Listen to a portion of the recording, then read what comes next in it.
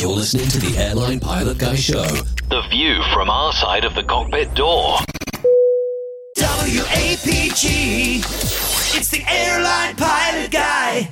Airline Pilot Guy episode 477. Yeah, he's up in the sky. It's the Airline Pilot Guy. Hello, you're listening to the Airline Pilot Guy Show, the view from our side of the cockpit door, with your host, Captain Jeff, broadcasting live from Studio 3L at the Holiday Inn in Charlotte, North Carolina. Today's show is recorded on the 16th of June, 2021. Yeah, he's up in the sky. It's the Airline Pilot Guy. Put your light and he's flying by. With the Airline Pilot Guy.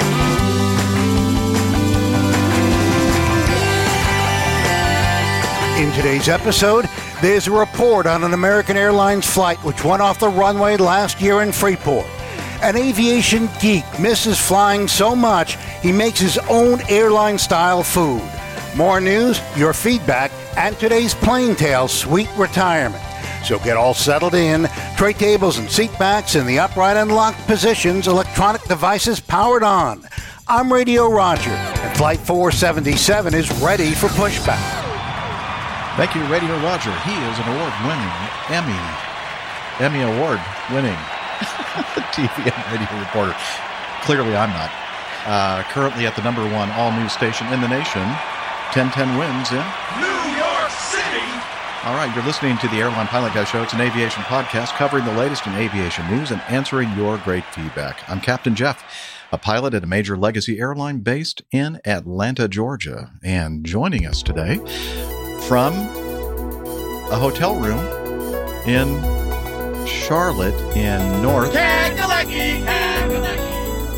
World. Nope, that's the wrong one. Doctor, skydiver, marathon runner, strength training junkie, IPA connoisseur, and commercial multi-engine instrument rated backstabbing jumper dumper, Dr. Steph. Hey, Captain Jeff. Good to be here with you. Yeah. Very nice to see you in person again. Feels like it's been a while, but it hasn't. No, I mean, it feels kind of Like familiar. deja vu. Yeah.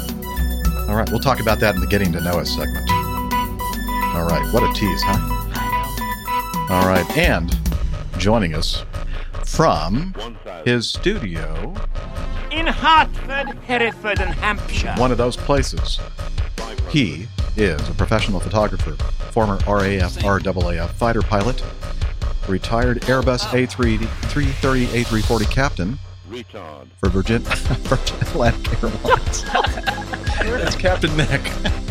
I need to practice that. You don't. You get it perfect every time. I'm feeling really left out now because I'm here all on my own in my little studio halfway around the world. You two are going to be having such fun. I'm very jealous. I brought plenty of beer, so it's going to be a good show. Oh, boy. I guess I Yeah, better... and here I'm drinking alone. Oh, Oh, You're not drinking alone. You are here with us, even if you're, like 4,000 miles away. It's fine. yeah, it's fine. I'm trying to work out the. I don't think Einstein would have agreed with what you just said, but there you go. Didn't you say something about time and space being relative? Yes.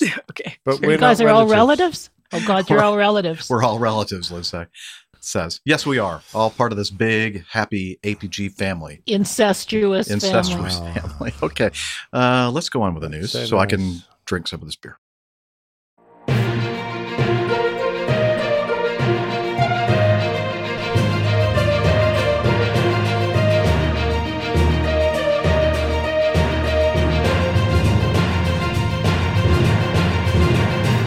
Stand by for news.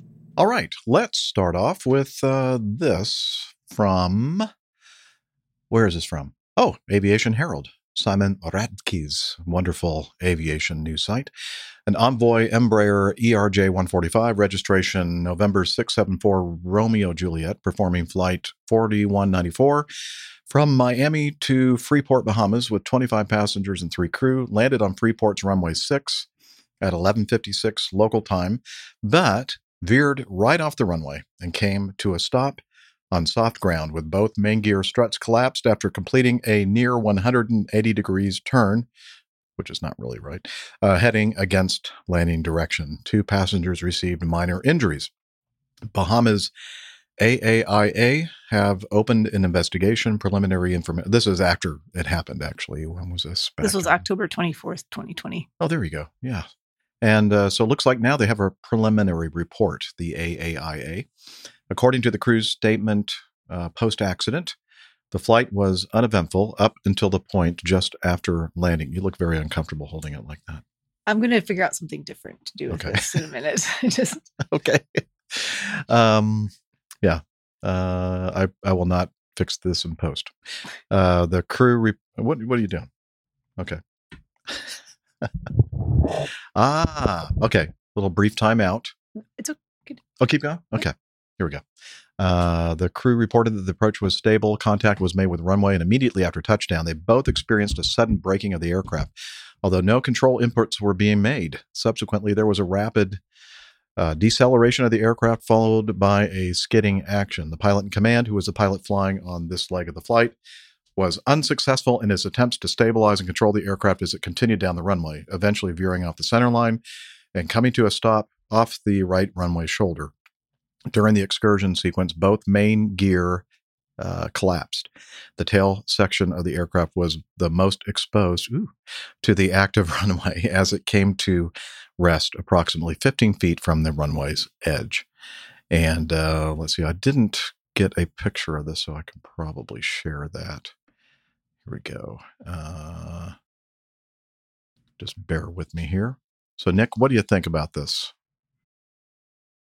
I really don't know. Parking brake? I don't know. I'm looking at the black marks the tires have left, which go from the threshold right the way down the runway. By that time, of course, if leaving that amount of rubber indicates to me that the wheels are barely turning; they're just skidding. It looks like one might have burst, and they took them off the runway. It is quite possible there was a brake malfunction, anti-skid malfunction. Lots of things could have gone wrong, but naturally, I always, if it had happened to me, I would have gone, God, what did I do wrong? About the only thing I can think of that you could do wrong would be to land with the parking brake on. Luckily, my airplane used to have a warning if you try to do that. Yeah. Thanks, Airbus. Because, when you're sitting there in the cruise, it was just one of those lovely things to sit and play with. The parking brake. What's this do? Because, It's like exactly people right. who play with their emergency brake button in their car, and it's just like click, click, click, click. Or people that play with their That's brake right. magic button in a Formula One car. There you go. So, yeah. That just happened in the last race. So, I don't know. Hamilton lost the race. Is Austin one of a pilot that flies those? Because that's what he thinks. I don't There know. you go. Austin, we don't know. yeah. I don't know if he flies the 140. You know what? Again, we should have had Captain Al on because I think he has some experience with the this airplane, the Embraer 145. I think he flew that a little bit in his long history of airplane flying. Yeah.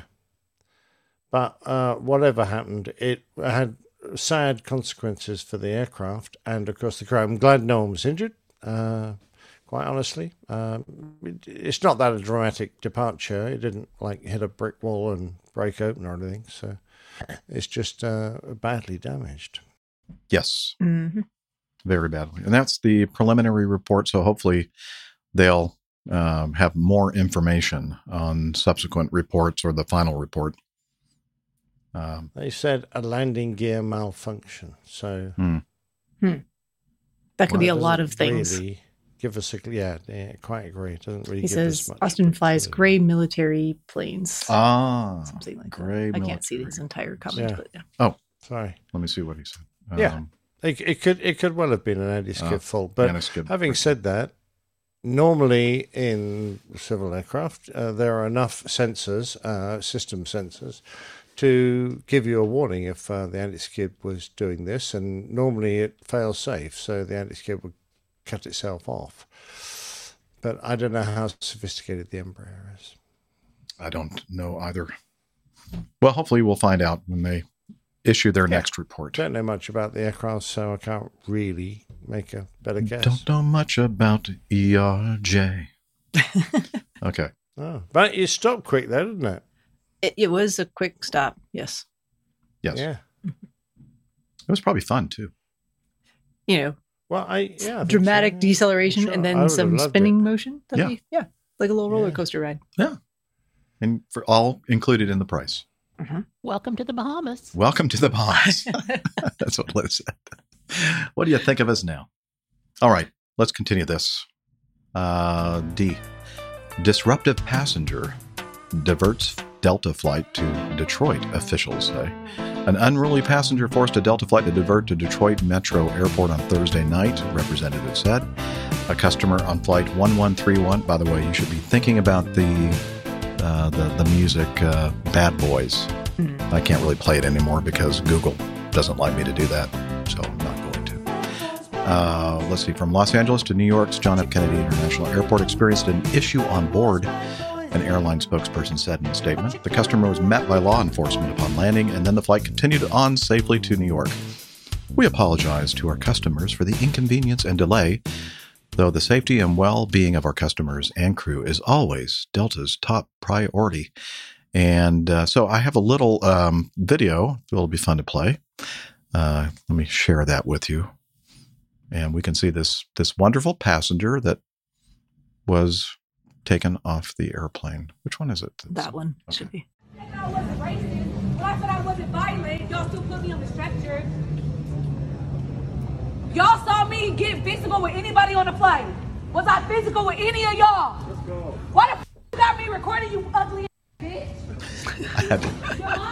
I had to take out some of the language there. I like the clapping afterwards. Like, get out of here. She didn't. What was she? She was upset that somebody was taking some video of her. Yeah. I mean, to be fair, if I was at that gate and they were taking someone like that off the plane, I would probably take video too. Yeah. And share it with you all. And then sell an NFT. So, yeah, that was really not much more information. It doesn't really say. Apparently, according to her, she wasn't doing anything physical to anybody, but she was being very disorderly. It sounds like unruly. Yeah, and very disruptive. Yes. Well, we're not finished with problems on. I have to say that the passenger demographic has changed a bit. Has it? Yeah. We miss our business travelers. Not casting aspersions on people that aren't business travelers, but I'm just saying the business travelers aren't the ones who are unruly and or maybe just a little rowdy, a little excited to be traveling someplace. Yes. That actually, it turns out that the ones that are most unruly are actually employees of the company. Yes, this was bad. Let's see this next one here. Delta flight headed from Los Angeles to Atlanta was forced to make an emergency landing in Oklahoma City after a passenger became unruly on Friday evening. A Delta spokesperson clarifies with CBS 46 News, that's an Atlanta affiliate of CBS, that the passenger was not trying to hijack the plane or open the door mid-flight. Rather, the altercation occurred in the front of the plane near the area of the cockpit. Let's see. Thanks to the crew and passengers of Delta Flight 1730 LAX to Atlanta who assisted in detaining an unruly passenger as the flight diverted to Oklahoma City. The aircraft landed without incident and the passenger was removed by law enforcement. We apologize to our customers for the delay and any additional inconvenience this caused. That seems like a very standard phrase, Delta. Mm-hmm. Yeah, Acme would have had a different one. Yeah, Acme would have been much more creative with their social media statements. I do have, guess what? Another little piece of video here just to show how nice and calm things were aboard this flight. And that is this one here, OKC passenger. Here we go. Oops, I didn't.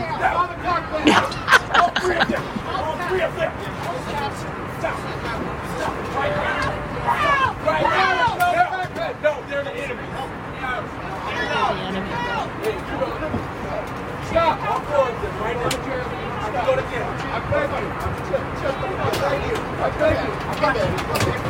didn't get the exposure very good here. And there were some bad words said there. I apologize for that. I forgot to clean this one up. Okay, so they got the person subdued. And let's see, where is that? Right here. Let me take that away. Okay, we have some more information, though. This passenger was an off-duty flight attendant, Delta employee flight attendant, and he made an announcement, picked up the interphone, made an announcement that they needed to be close to the oxygen masks and proceeded to try to open the door. Now I'm thinking, you'd think that a flight attendant would know that you can't open that door in flight. Yeah. Apparently he was absent that day in training, apparently. I think he was absent from a lot of things. Yeah. In life. Perhaps he was intoxicated. Yeah, he might have been. And they said that the thing that was really kind of concerning to a lot of these passengers was when one of the flight attendants or perhaps one of the pilots made a call over the PA saying that they needed to have all strong men come to the front of the airplane to help restrain the passenger or the flight attendant. Yeah. So a lot of people were relieved. That would not be the call that I would answer. I've answered several calls for help on aircraft before. Strong men? Yeah. No, not me. Yeah. Actually, I don't know. I'd probably do something dumb and get him trying to help. It's such a change, isn't it, to the way we deal with these things that we now feel totally confident to call upon passengers to help subdue a troublesome passenger. That would never have happened before 9/11. That changed everything in the airline industry. You're right. And the way we deal with people that may want to commandeer an airplane is completely different now. Absolutely, yeah. Well, and it's amazing to me. We keep having these stories of passengers behaving poorly, which seems to be, they just seem to be, I don't know, maybe more frequent these days. There's something must be happening that's related to upturn. this. Yeah, but it's enough that, people who I talk to in my day-to-day life who aren't really interested in anything flying related, airline related, a lot of people have made comments about it. I've talked to a few people about, they're feeling, they've had their vaccines, so they're kind of wanting to get out and travel for the summer and go visit family and friends. And a lot of people are actually just thinking about driving because they don't trust the flying public. I've talked to a few people like that in the past 2 weeks. Yeah, I don't blame them. Yeah, it's interesting. I don't even want to go out there and fly, but I have to. That's the way I make my money. Yeah. I fly unruly passengers every weekend. I was just going to say that I think it's an indication of the stress people have been under during the pandemic and how small the margin is now between normal behavior and completely losing control. It seems to be extremely small. And you add a few factors in, like nervousness on an airplane or just being upset by something that's happening around them, the requirements for wearing masks, etc. And people are just very close to flipping. And the fact that we're seeing so many of these, I think, is partly reflected on by the stressful situation we have in our general lives right now. That not only that, but people have not been in contact with a lot of other live human beings.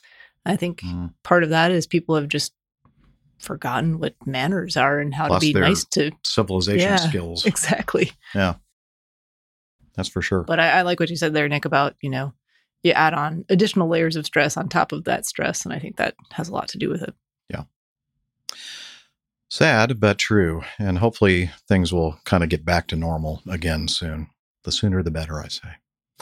But we have some good news, though, regarding people and flying and passengers missing that experience. This is an odd one, actually, I think. I was going to say, is this actually good? I'm a little worried about these people, too. Well, talk about we'll see. Okay. Yeah, I know what you mean. It's kind of odd. So the quote of this headline is, "I miss airline meals so much. I make them at home." I think there is some kind of a psychological disorder. I think so. Has this person ever actually consumed airline meals? I think this person has, because they have some pictures of these airline meals. Do and they then only fly first class maybe with like a Middle Eastern high-end carrier? Well, here's Here's a United Airlines chicken and waffles meal. Wait, United serves chicken and waffles? Well, at some point they did. It doesn't look like, well, I don't know. That doesn't look like first class, though, does it? Not really. Well, domestic flying in the United States, that's probably a first class Where's meal. the bone china? Well, we're talking about a U.S. airline. Yeah. U.S. domestic flights are Domestic. not going to have all those frills. Look at Nick. I know. I don't even want to see his face. I can't see his face right now, so it's probably... Okay, there's his face. Oh, he's laughing now. That's good. Yeah. So this is his version of the... Where's the silver cutlery? Recreation of the... Well, his version is way better looking than... Yeah, for sure. Okay, here's another one from Singapore Airlines. Hainanese chicken and rice? That's what I said. Hainanese. Hainanese. And then here's his version. That looks pretty close. Yeah. I know that people are like going, well, why don't you show us these pictures? Well, I don't know. Let me just read this thing instead. This dude his name is Nick Sennhauser. Oh, he makes great headphones and microphones. Great. Yeah. I love his mics. Let's see. He misses air travel so much that he recreates in-flight meals he once enjoyed to remind him of good times before the pandemic. He lives in Glasgow. Would spend much of his free time looking for flight deals. He loved the airports and airlines experience so much, he thought nothing of flying to the U.S. for a weekend trip. Yeah, he's crazy. I can relate to that, actually. Yeah, she's kind of crazy, too. A little crazy. I once got a flight from Edinburgh to Boston for £150 return, he told BBC Radio Scotland's Our Lives with Michelle McManus. Braggart, Liz says. I took the Friday, you're just jealous. I took the Friday off, and on the Thursday after work, got on a plane and flew there. Had some lobster rolls and dipped my feet in the sea, and then got back on a plane. Okay, I take back what I said about this guy. He's totally normal. That is a completely reasonable thing to do. And I don't know why anyone would judge anyone who does something like that. Yeah, but are you doing the meal thing, though? No. Okay. I don't miss airline food. No. Not many do. Let's see. Some people were willing to spend the same amount of money just going to the pub. Well, that's true. Aviation was always part of my life before the pandemic, he added. One of the things he missed most about international travel are the in-flight meals he was served. I grew up between Thailand and Austria, so I spent a lot of my childhood on planes and in airports. My dad was working in Thailand for a multinational and we went to school in Austria.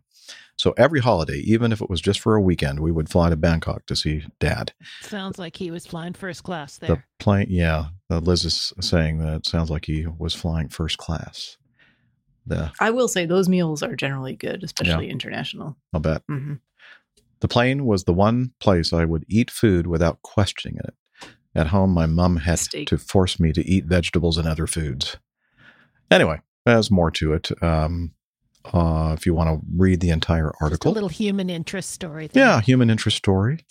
Very nice. Thank you, Liz, for throwing that in there. I mean, they're not bad recreations if you enjoy reliving a wonderful flying experience in cabin and eating those. But I have to say that all my travel experiences on my old airline, when I got to do an upper class trip and sat down and had a full meal, and even when I was operating, if I had a crew rest period, and there was a free upper class seat, I would go back and have my meal in upper class. And I have to say, I always enjoyed the experience. Great. There's some great food on the airplane. So I agree. I've had very good meals on airplanes. I've also had some very terrible meals on airplanes, including one recently on an airline we shall not name where I had moldy fruit. Oh, no. Served to me in Mind you, first of course, class. Like, let's put that in quotations. But yes. You do feel a bit sorry because, they were relying on their kitchen providers, which are often subcontracted. Oh, yeah. It wasn't their fault. No. Did they charge you extra I feel for sorry the for the crew when that happens. Yeah. All they can do is the just good news is the grovel. penicillin cured my insert. Yeah, I was going to say that, Liz, but I'm not going to. Insert disease that can be cured by penicillin. Oh, right. Mm-hmm. Right. Ear infection. Okay, fair enough. Yes, otitis media. Just going to move over here a little bit. Okay. That is the last item, thank goodness, you're all saying, in our new segment. By the way, I don't think I've mentioned this since we started the recording, but You have not. Miami Rick was not able to join us today. However, the next best thing, Miami Rick and I yesterday were able to record a segment, which we'll be playing toward the end of the show, the last hour. So stay tuned. And me. And you, of course, Liz. I mean, we couldn't have done it without you behind the scenes telling us what to do and what to say. Right. Behind the scenes, or did you actually get her to participate live? No, she still refuses to Liz. play. Liz. Yeah. No. Yeah, well, we're still working on her, Okay. though, We'll one of get these her. days. It's time for Okay. It's time for Getting to getting to know know. us. So here we go. Let me find that and hit this button right here. And now Steph will sing. Nope. This is not part of your new album, Steph.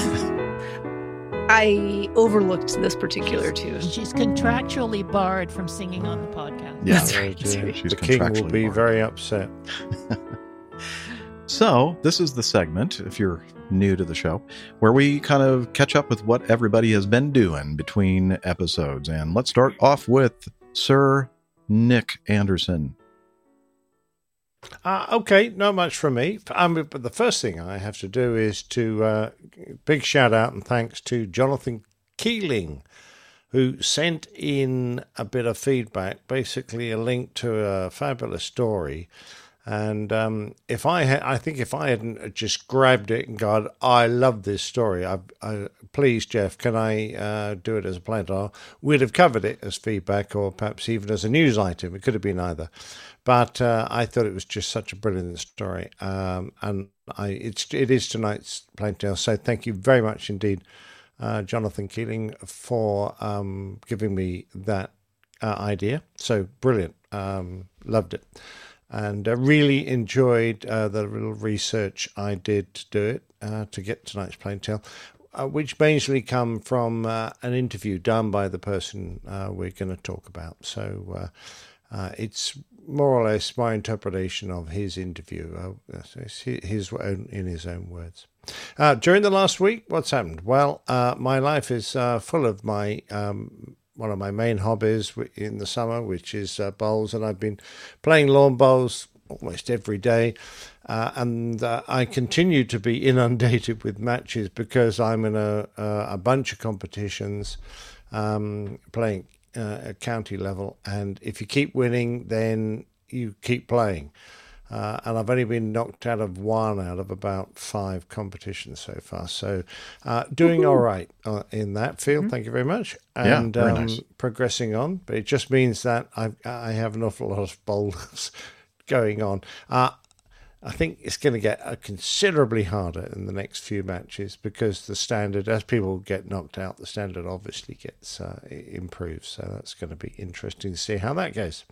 And the one big event for me this week, which was not going down and sorting out my wife's big butt, it has... Wow. Perhaps I should I'm going to explain. stop there for just a moment. HR is going to need some clarification on that statement. Yeah, okay. Well, we have a big butt at the front of the house, big water butt. And can you explain you guys, this for people who are not from your part of the world and have no idea what you're talking about? A water butt is a water container that you connect to the downpipe from your gutters. Oh. Your, You would just call it a collects barrel. rainwater. It's a rain barrel. Rain barrel. Okay. Yeah. No, it's a butt. Water butt. B-U-double-T. No. Butt. Okay. Yes. If you say so.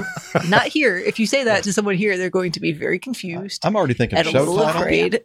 Jilly's butt. Fair enough. Okay. Jilly My would Jilly's kill big you. water butt. Anyway, our old big water butt out the front, the plastic got eventually Sprang a leak. brittle and cracked. So we sorted out a new big water butt. My wife's butt sprang a leak. I couldn't quite fit it this afternoon because I ran out of time, because we had a visit from a dear old friend who I have mentioned many times. He's been on the show. Jeff and I have stayed at his house, Captain Nige, who happened to be on his Harley Davidson in the area, having gone out with his Around wild lunchtime. gang. I don't know, what do you call those biker gangs? He's Biker one of gangs. those, Biker you know, gangs. with- That's what you call them, biker yeah, gangs. okay, right. Well, he Pilots. left his short-off shotgun on the bike, which was nice of him, and came in with his leathers and kicked the dog a few times. So that was great to see Nige. We actually did a really good thing. We sat out in the garden in the fresh air because it was a lovely day, and we had bruschetta that Jilly made, and I knocked up a I can never pronounce it properly. Charcuterie. Charcuterie? Charcuterie. Charcuterie? That was it. That's the word. It's the ending I can never get right. Of mixed meats and cheeses and olives and sun-dried tomatoes and all that kind of nice stuff. And we sat out in the garden and chatted, as you do. So, that was very pleasant. And in return, Nigel, in the panniers of his Harley Davidson, brought down 6 flagship beers from the Hook Norton Brewery. So much appreciated, Nigel. Thank you very much indeed for that. And we chatted about getting together with another old Air Force mate. We're going to spend a weekend up at his place, and that'll be a lovely There won't be any drinking time that to get weekend. together. So really, that's been my week. Been very pleasant. The weather here has been fabulous, as you perhaps can tell by my red rosy nose. My Y'all don't cheeks, tan over there. You just turn various shades of red and pink when the sun comes out. that's exactly right. I've noticed this. enhanced by the wonderful lighting that I have around me. It's very nice. But for the next few days, we're getting some welcome showers. So hopefully the garden will continue to look fabulous. Jilly has done such a lovely job with the garden this year. The lawn is superb. So, that's going to be good. And, looking forward to more bowling and more retirement fun next week. We can't wait to hear about it. It's riveting. Yes.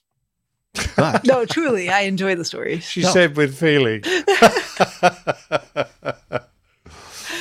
I'm not sure what's wrong with me today. You're just going to have to ignore all of the raw it seemed pretty much emotion. normal to me. Fair enough. Yeah. Yeah. All right.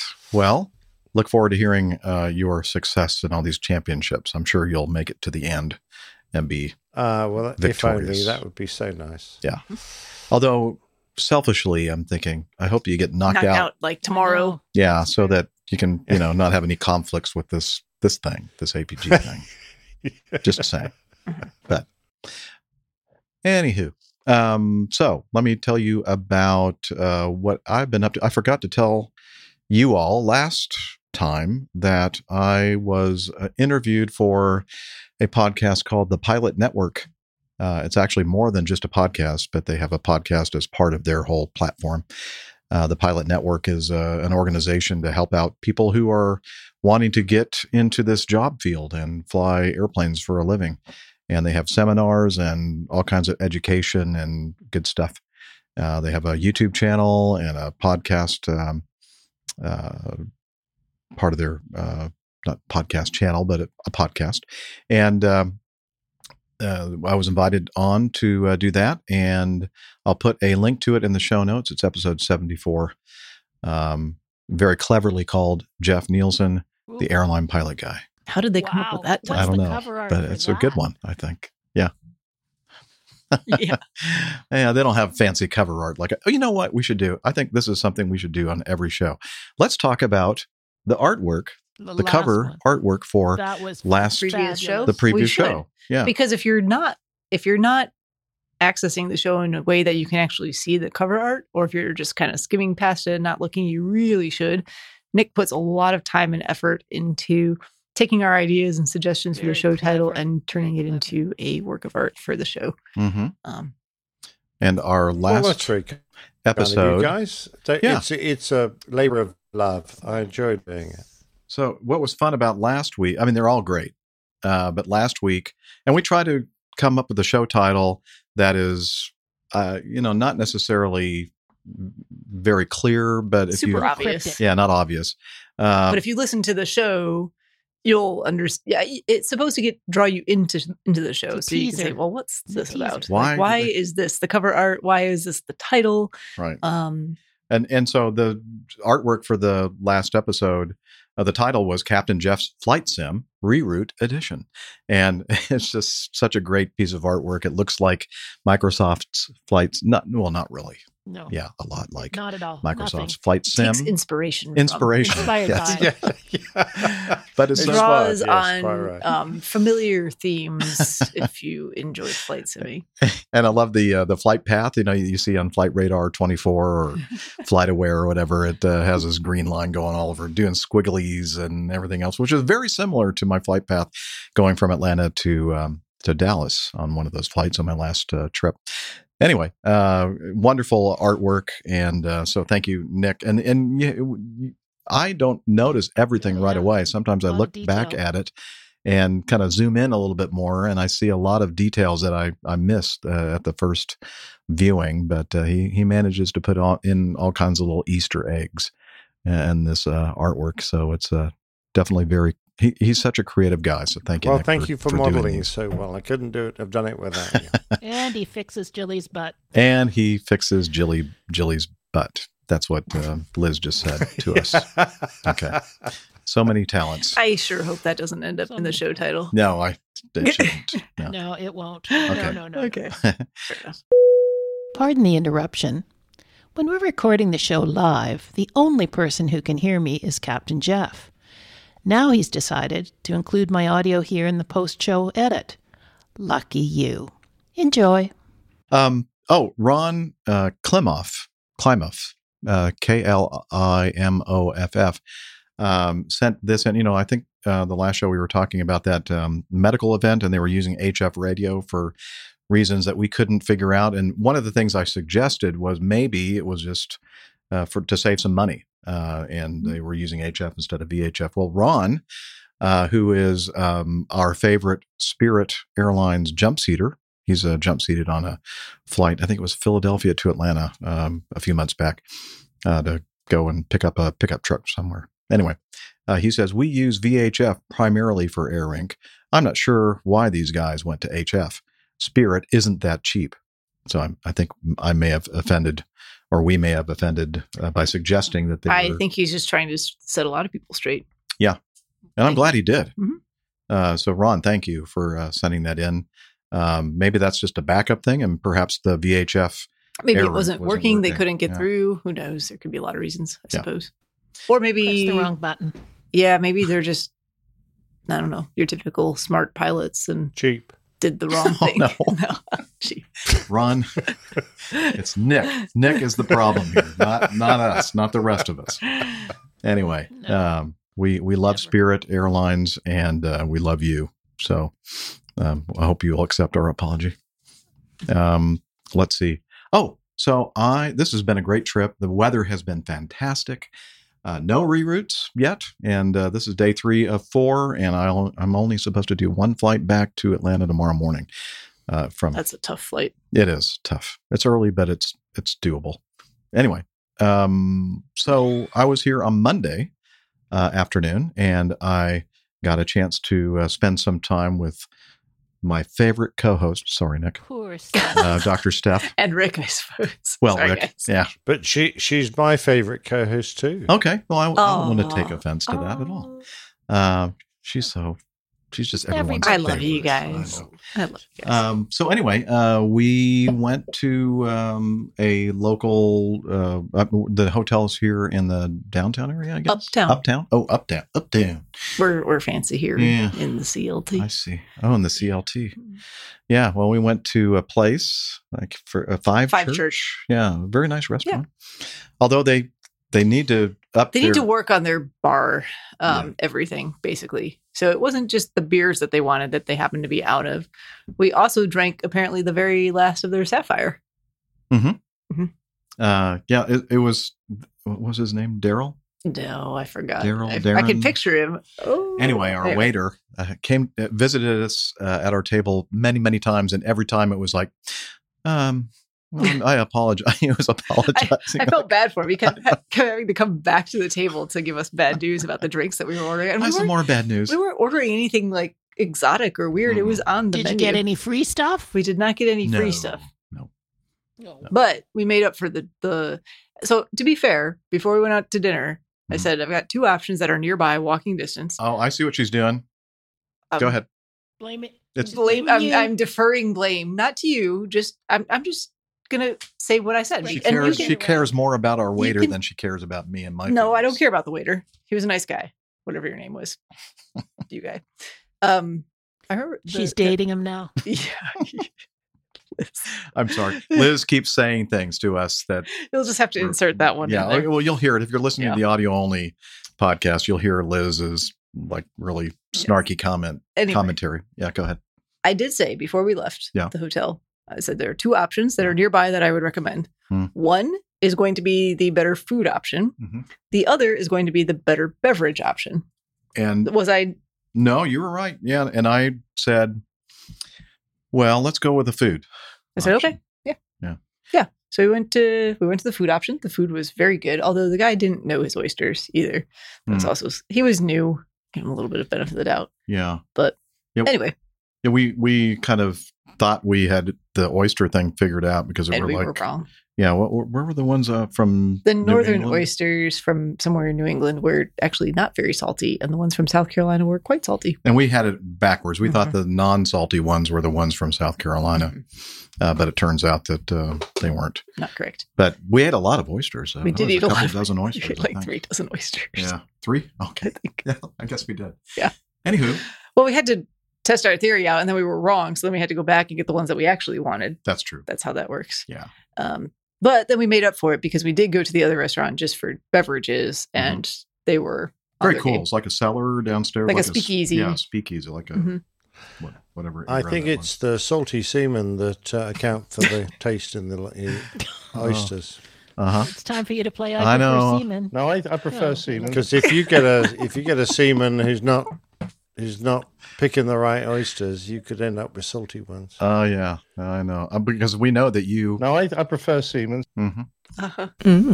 16 inches. Well, I've got a lot of friends in the Navy. That's a lot. Very impressive. I'm sorry, you talked over all my sound effects. That's perfect. That's just what I wanted. He's put those all in order on the soundboard, so he can just like click through them. I organize things occasionally, like sound effects, sort of sometimes. Yeah. So anyway, go on. I'll let you do it uninterrupted. Okay, you ready? Okay, here we go.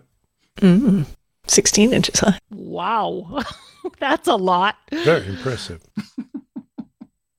Anyway, those are all recorded at different times, and you have to know the context. Yeah. I take everything out of context. Something inappropriate. Yes, inappropriate is my middle name. All right, so continue with the story. Yeah. Really nice Monday evening.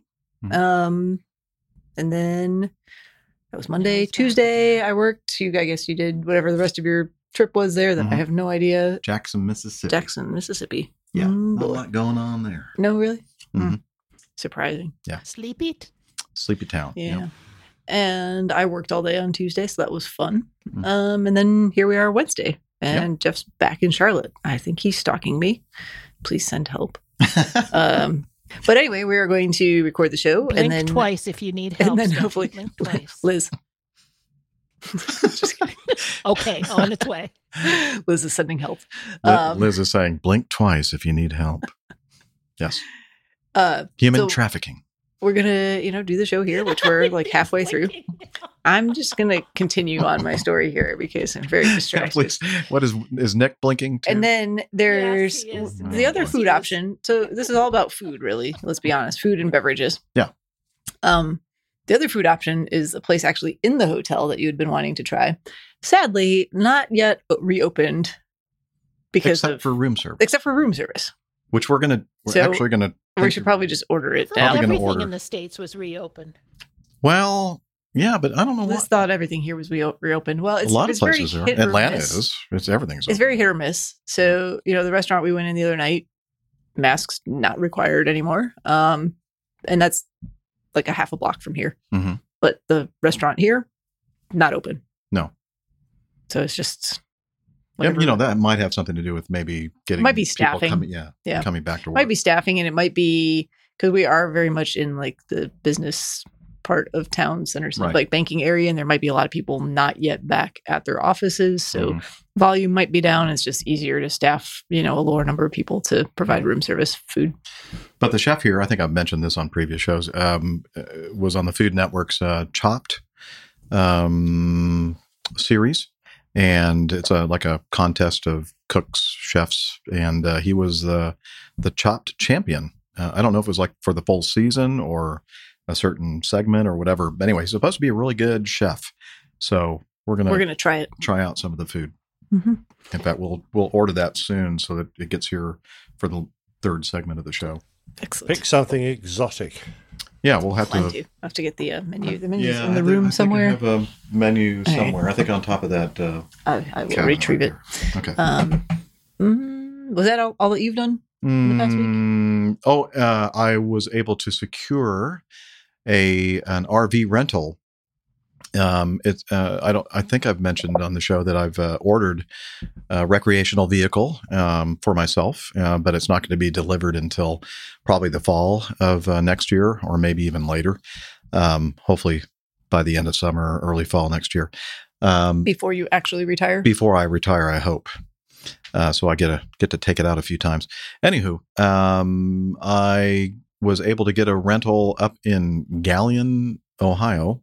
I'm not sure exactly where it is. I think it's north of Columbus, Ohio. Anyway, it's an RV dealership that has one of these very similar to the one that I ordered. It's a little bit older. It's a 2014 model and a little bit different floor plan. But anyway, I was able to, it's available. So I am going to rent that. I'm going to drive it from Ohio over to a place in Wisconsin called Oshkosh, Wisconsin, where they have the Air Venture this year. So I'm planning on getting there probably Tuesday or Wednesday, middle of the week, and meeting up with a whole bunch of people that are in our community and are going to be hanging out there. So that's going to be a lot of fun. Mm-hmm. And so I just wanted to let everybody know that I do plan on being, not for the entire time like Nick and I did a couple of years ago. Well, all of us did, the whole crew, except for Rick wasn't able to make it. But so we had a fun time back in 2019. So I'm looking forward to that. And I think that's it. So now, Steph. Nope. The highlight was hanging out with you on Monday. Did some flying this past weekend. Aww. And that was Liz thought that was very sweet. Touching. It's true-ish. Wow, you always ruin it. Are you touching her? I'm not touching her. Look, there's a lot of space here. There's the camera is very. I thought you said touching her. I know. Touch him. And a little bit of flying on the weekend. The weather was kind of not great. Saturday morning started off wonderful. It was clear blue skies, and we had a lot of business, a lot of customers, a lot of people wanting to jump out of airplanes on Saturday. So we were able to fly both of the airplanes, both the Otter and the Caravan, which is always a lot of fun because it just adds more logistical challenges, timing, and airspace considerations and whatnot. Have you figured out how to land on the actual runway yet? Why would I want to do practicing? Saw a video of her coming in for landing, and she, like, you can see the runway, you're all lined up, and then you landed on the grass. That was on purpose. Right. That's what I always say. I mean, when I land on the grass, I did that on purpose. There's a lot of. You landed on the grass? Yeah. Of course, on the grass. On the grass. Saves the tires when you do a lot of landings. Hopefully not on the bowling green. Did you end up with the grassy ass?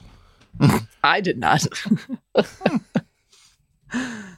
I flew over your Fair enough. You did, yes. place today. I saw it. Oh, were you on the Jonesy or the Jonesy controller transition? And then we took a little bit more of a heading because of spacing, because of all the airplanes coming in at the lunch hour here. And I showed Michael, my first officer, said, "Yeah, look at that. That's where Steph flies her jumper dumper airplane." It's true. So So that was fun Saturday morning, and then rain rolled in around just after noon, actually. It built very quickly. It was impressive. Went from clear blue skies to very cloudy, lots of cumulonimbus, and then those same clouds really poured down rain for a couple of hours. So very impressive. Very impressive. Thank you, Nick. I concur. Saturday and then Sunday, because of all the rain that we had, it was very low overcast ceilings for quite a lot of the day, but we ended up doing just a little bit of flying in the afternoon, mostly for people who wanted to stick around and didn't mind waiting it out. So that was fun. Cool. It's a good weekend. Yay. It's always a good weekend when you can get some flying in, right? Yeah. Okay. That's it. No more. Okay. Coffee I guess time. it's time for us to go over here to the Coffee Fund. And let me hit this little jingle. Jeff Smith, the APG Java. Honey, how much more coffee? No thanks. I love coffee. I love tea. I love the APG community. Coffee and tea and the Java and me. A cup, a cup, a cup, a cup, a cup. Oh, yeah. The Coffee Fund, your way to support the show financially. Please. And the way you do that is to head over to airlinepilotguy.com/coffee, and you can learn the couple of different ways to join the Coffee Fund cadre. One of which is called the Coffee Fund Classic Method. And since the last episode, we have a nice young lady located in a beautiful city in Italy called Rome. Jenny in Rome. Jenny Parkinson. Thank you, Jenny. And the other way to support the show financially is called Patreon. You can become a patron of the show. And since the last episode, you might recognize his name. I think even last episode I mentioned Dustin. But he signed up as a producer. But guess what? He upped his pledge. You know, we're upping our standards. We think you should up yours. So he went from the producer level to the executive producer level, like in the span of a week. Thank you, Dustin. We appreciate that. If you want to join these great people, please consider heading over to airlinepilotguide.com/coffee. You'll be glad you did, and we will too.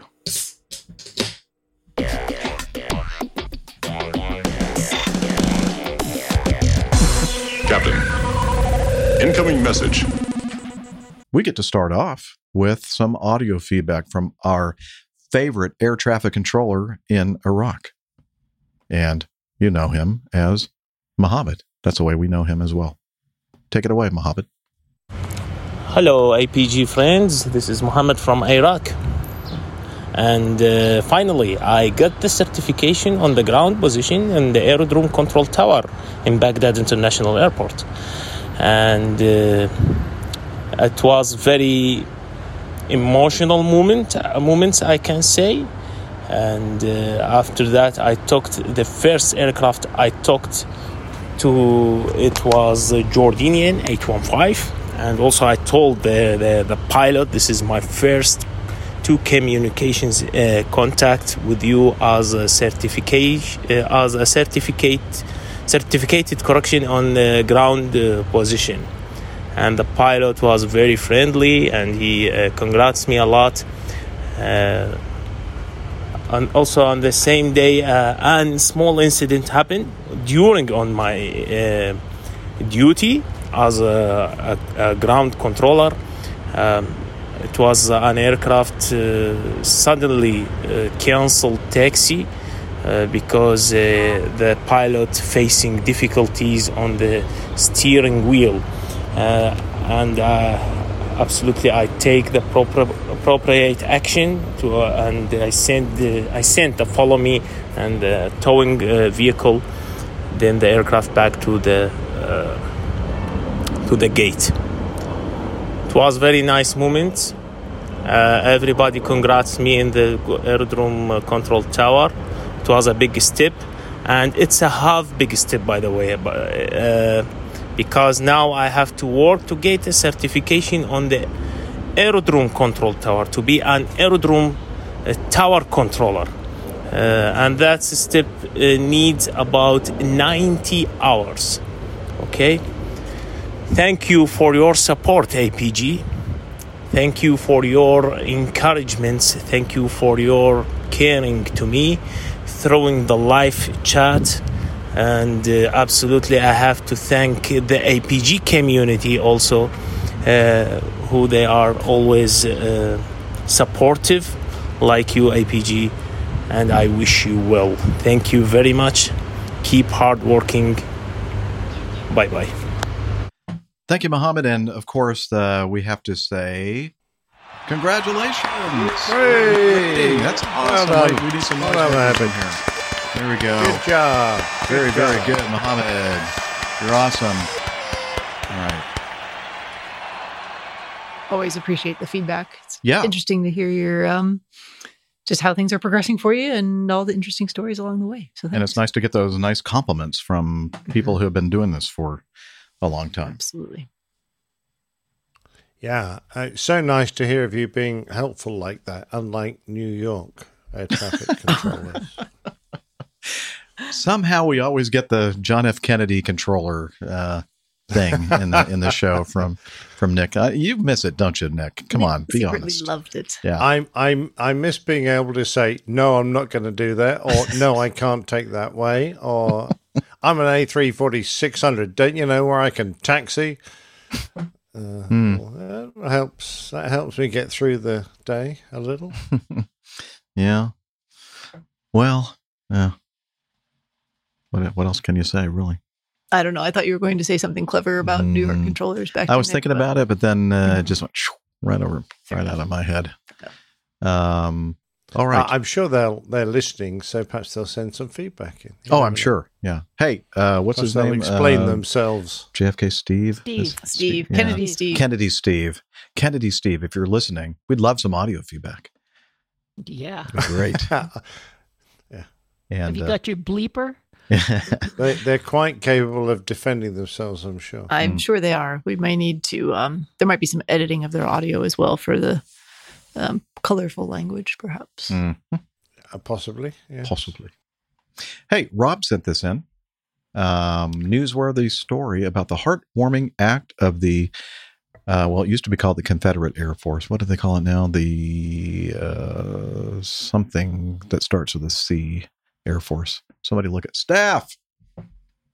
We have. I'm looking. I'm right here. On. I'm Steph. Oh, staff. Not staff. Staff. Oh, staff. I'm sorry. I was confused. Anyway, yeah, it's as I said, it used to be called the Confederate Consolidated Air Force. No, I don't think so. Anyway, Air Force? While the staff is researching that, they had their B-29 Fifi at McKinney National Airport a couple of weekends ago. Commemorative Air Force. Thank you, staff. After an hour seeing my Beechcraft C-23 Sundowner for the first time, I took him over to the line for a cockpit tour. He felt a ride in Fifi was too expensive. Some 150 plus people in line for the walkthrough. Commemorative Air Force volunteer comes over, pulls him and me out of the line, takes him out to the bird before any of the mass in line. I had quietly informed volunteer at ticket booth. He was an Air Force veteran with a lot of time in the B-29 before going to pilot training. Chatted with the crew standing in shade at the nose gear about his experience as flight engineer on the B-29 from 1950 to 52, about 750 plus hours over 3 years. He was then escorted to the open forward bomb bay and the bottom of a 7-foot plus tall ladder for the climb to cockpit level and forward through a low hatch. Made it with almost no assist. Not bad for 93 years and 5 months young. Wow. Into the engineer's seat for this photo, and within 20 seconds, his hands moved to throttles, controls, switches, and various gauges, called out without looking directly at them after 70 years since last being in that seat. So 70 years from now, if we put you in... I'm going to be long dead. I'll only be 130 years old. I was going to say, if we put you in an L-1011? No, not 70 years from now, but 70 years from when you flew it. perhaps. I think he might still be alive. I'd probably. I could do it. I could do it real easy because there's only 2 buttons. In the Delta? Oh, in the Airbus? Yes. Well, my problem, though, Nick, is I probably would get on the airplane and turn right. And they'd all be like grabbing. No. You go this way. Left is where the cockpit is. I love it. Anyway, into the engineer's seat for this photo, and within 20 seconds, his hands moved to throttles controls. Oh, we just read that. Talk of takeoffs at March Field, California, at close to 2,000 pounds over max gross takeoff for practice bomb runs. Had the CAF crew enamored. We got to talk about 5 minutes or so, and it was time for the trip down a ladder through the bailout hatch. Again, he soloed. Wow. That's pretty amazing for... Spry. Yeah, spry. Yes. That's the way I describe myself. Not really. Let's see. That's enough out of you. He tested for and was accepted into pilot training in 1952, got his wings in 1954, and flew single-seat jet fighters for the next 12 plus years, racked up about 9,000 hours in his logbook. Most of his time was in the F-86D all-weather interceptor at Misawa Air Force Base in Japan, and then Han Air Force Base in Germany, flying Scramble Alert for the Air Defense Command against the Ruskies, the Russians. Finished his Air Force career in the F-102 and then to NORAD inside Cheyenne Mountain, Colorado Springs, Colorado. He called a close friend the next day and said he just had the best time in many, many years experiencing the B-29 again and could not stop talking about it. He introduced me to flying at age 13, and I was hooked. Thank you for your service, Dad. And this was Rob Legal is the one who sent this in, but I believe the guy who was actually doing the social media was Bruce McLeod. Came from a like Facebook or this might be an Instagram post. You should be able to. I mean, you're the social media expert stuff. You should know that. Social media's queen. Social I think it's a Facebook post. Could be Facebook, yeah. So a great photo. If you're not watching the video, make sure that you check this out in our show notes. This guy, I mean, for 93 years old, he looks really, really young. Spry. Fantastic. Yeah, spry. Mm-hmm. And sitting there didn't drink much IPA. Hey, they got the Hula Girl obligatory. Oh, look at that. Yes. Very nice. Yeah.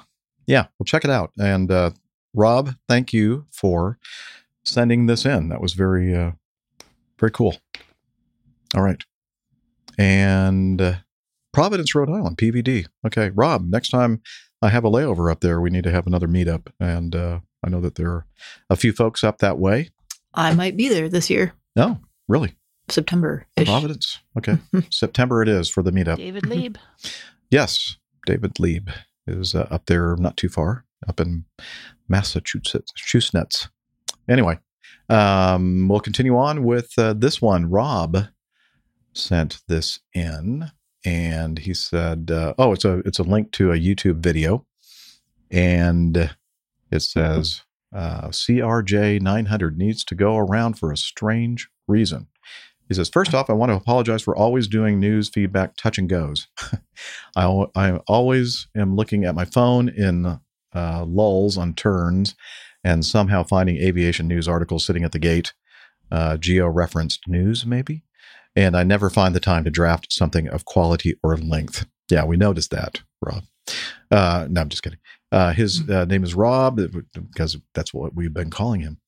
He's a Part 135, Part 91, PC-12, Pilatus PC-12. Mm-hmm. Pilatus.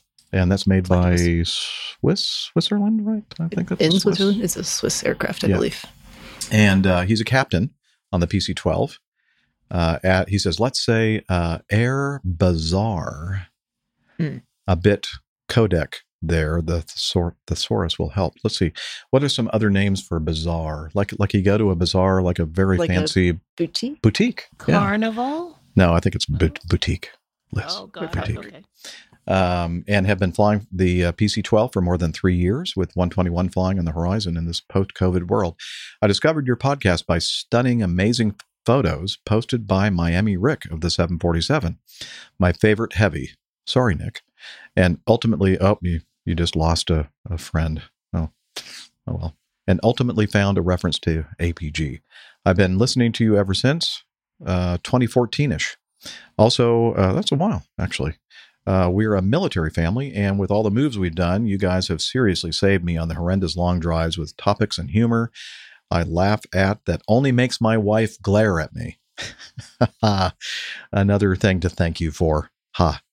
Ooh, he's a little mean-spirited, isn't he? It's okay. We like that around here. Yeah. Snarky and yeah. Anyway, on to the purpose of my email. So he sent me or us a link to a YouTube video. And let's see, he writes some more here. So, okay. So we're going to go ahead and play this. Some more rude stuff about Airbuses. Does he? Does he continue with rude things about Airbuses in his feed? I don't think so. I don't think. The only thing he said is it wasn't his favorite. I mean, that's not rude, I think. But anyway, don't take it the wrong way, man. We're going to play this. Too late. Oh, too late. Okay. We're going to play this. Oh, shoot. I thought I had that all set up, and I did not. So let me see if I can find it. So nothing to see here. Move on. Move on. Here we go. I found it. Reconstruction of flights. Okay, I guess I should put this on pause. The date was 21 April 2021, New York.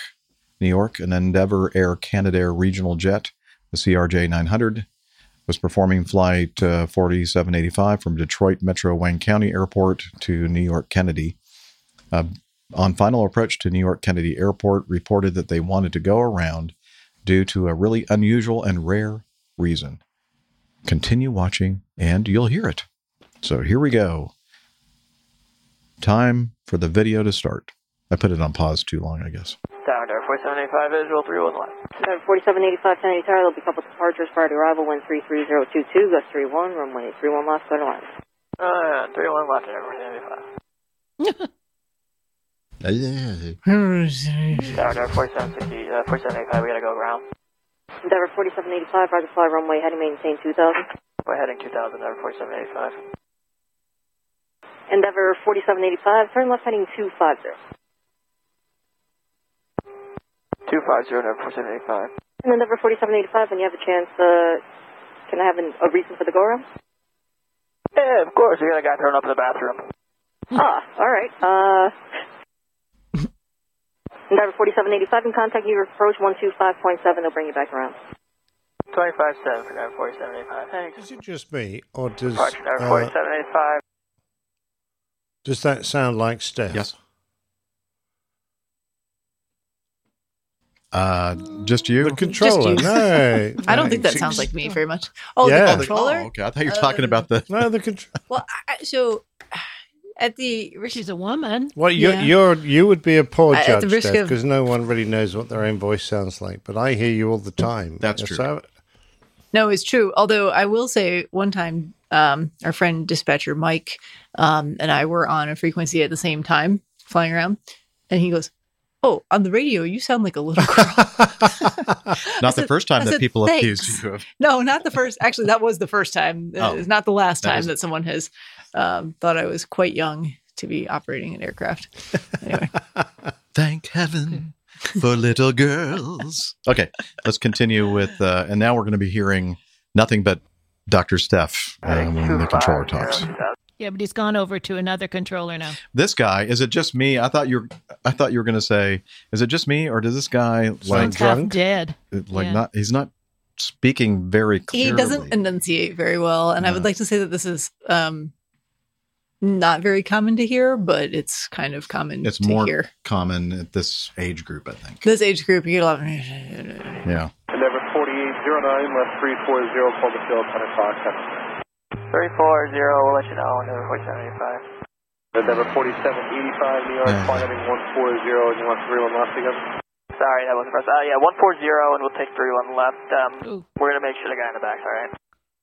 Alright, what was the reason for the call? I got a guy thrown up in the bathroom. Oh, that's good. That's lovely. That's good. I'll give you a little extra time. Alright, 180 for Endeavour 4785. 2,000 feet, okay? That's good. Appreciate it. Okay, and then the video showing the depiction of the flight path. Looks like guys could be okay or ready to go back around. Okay, spotting 140, number 4785. 140, number 4785. Okay, we get the gist. The passenger had the fish. Yeah. Yep. Good point. Yeah, exactly. Every passenger on this plane will have fish for dinner.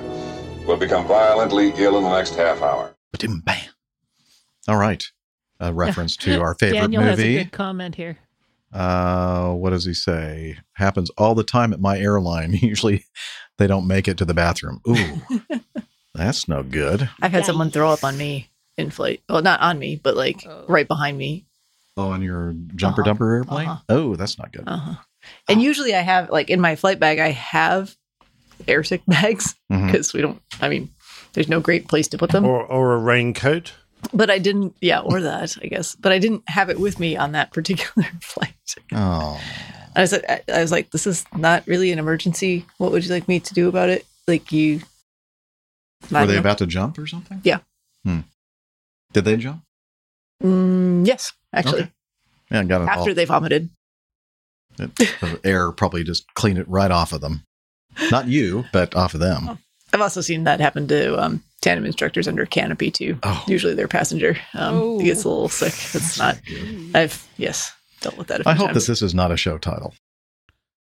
Air sick passengers. I'm not writing anything down. Oh. Thank you. Okay. I must admit, I've had it in the past. Not personally. I've had this situation on our aircraft. And I've certainly heard of other aircraft going around. I don't know if it's that rare. And usually people just say, the cabin's not secure, we're going around. Yeah, you don't have to give all the You gory don't details. have to explain that The guy there's got someone puking in the back. vomiting in the toilet. You just can't land because there's a passenger not in their seat. Right. So Yeah, that would be the big deal. best or much better way to say it. Then you wouldn't get on these kind of YouTube. That's true. broadcasts. We wouldn't hear your video played on the No, show. you Be very boring. How boring is that? The cabin not secure? Ugh. Move on. Find the vomiting man.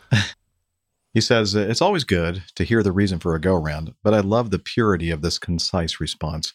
Can't clarify any better than this, and love, and you can hear the smile on both sides of the comm as they're getting the visual.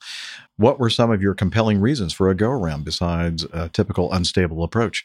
I recently had an airport operations vehicle break down crossing my runway just before landing. Perfect. We called go around to hold a while as they cleared it on the field's only open runway. At a previous operation, my most peculiar go around for me was the final leg of a long day, landing at night at an uncontrolled airport. Running the before landing checklist, the FO suddenly stopped and stated, I know it's been a long day, but are those runway lights all flickering for you too?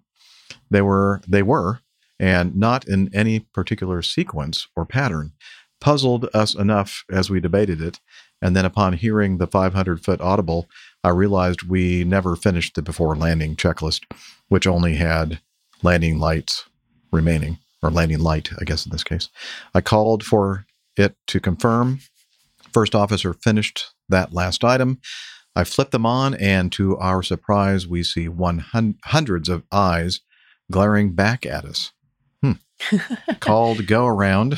Was he landing in my neighborhood? Because this is a very common obstacle. Really? Deer. Oh, dear. Okay. Called go around, and as the runway surface lit from our lights, we see hundreds of deer scattering every direction. Did you just off say, the oh runway. dear? Oh dear. Oh dear. There we go. Show title. There it is. And trying to escape the rapidly approaching white roaring light.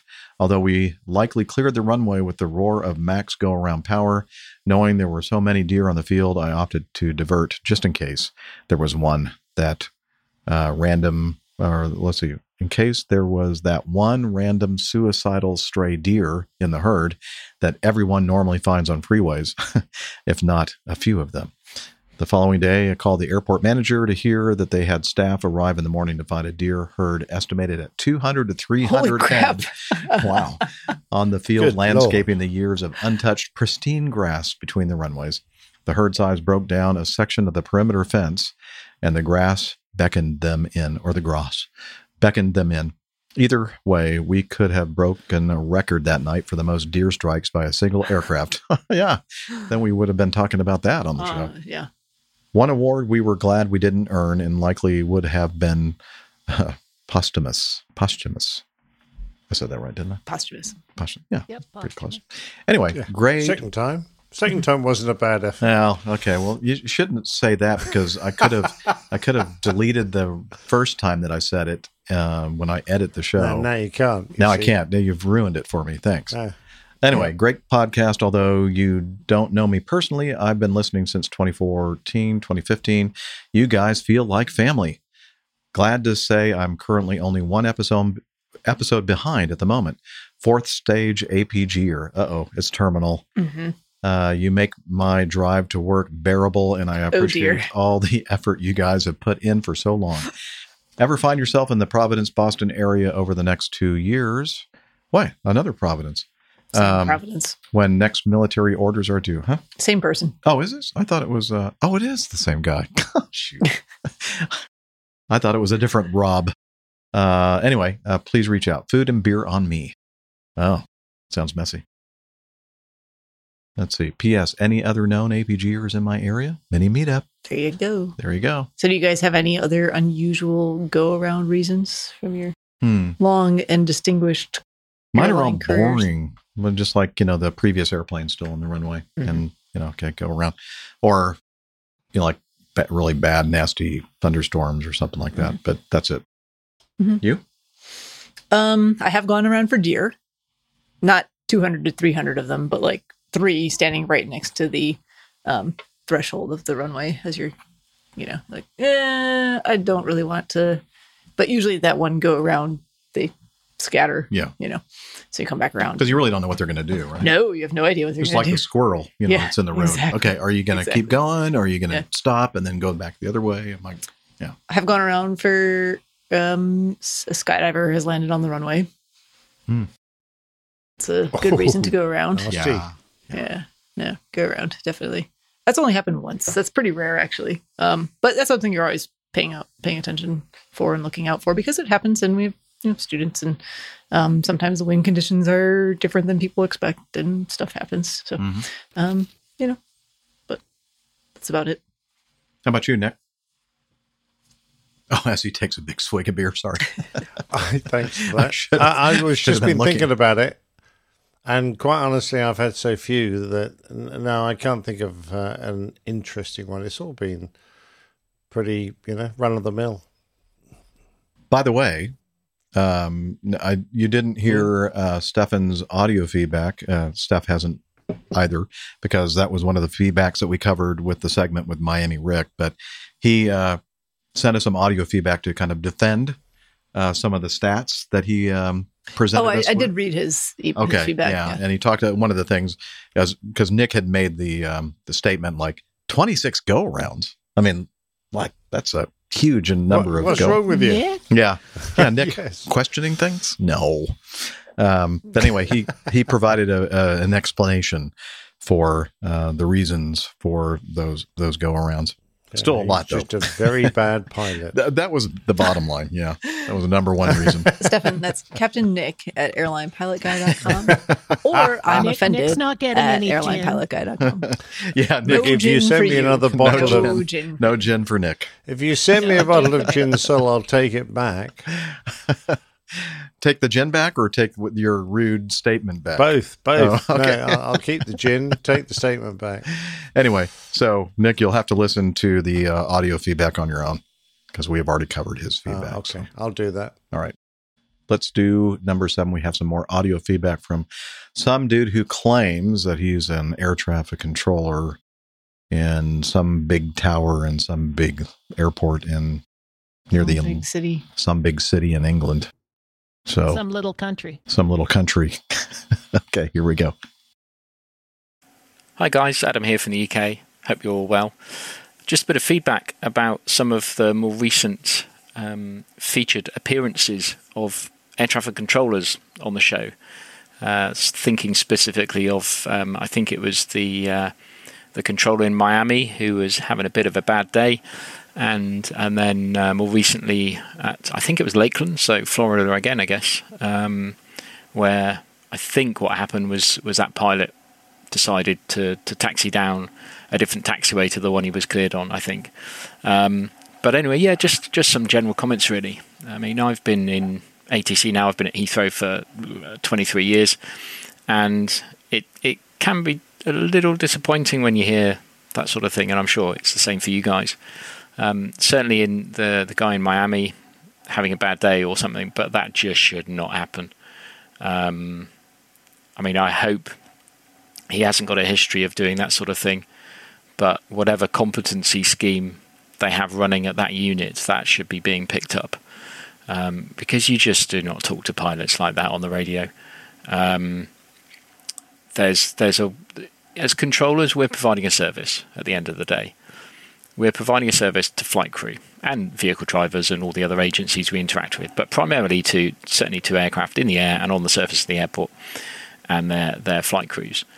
And you go to work, or certainly, this is my own view anyway, you go to work and you prepare to provide the highest level of service that you can. And sometimes that means you have to bite your tongue and just take a deep breath and just don't say anything, or say something other than what you might actually want to say as an emotional response. At the end of the day, I'm relatively safe and sound in my control tower, and I'm going to finish my shift at the shift end time and get in the car and drive home. However, if perhaps I highlight a mistake that a pilot's made, that might have been made for genuine reasons and not intentional. What I don't want is for them to be dwelling on it. As they're taxiing out for departure, they think about the mistake that maybe they made, or if they've misunderstood my tone of voice when I told them that they'd made a mistake. I want them fully concentrating on the checklists, on the taxiing out, on their SOPs, making sure that doing all the things that flight crew do when they're taxiing out and lining up on the runway and taking off and departing into a busy terminal airspace environment. I don't want them thinking about anything other than that. So, it has certainly happened where a flight crew have made a mistake on my frequency. I don't even tell them.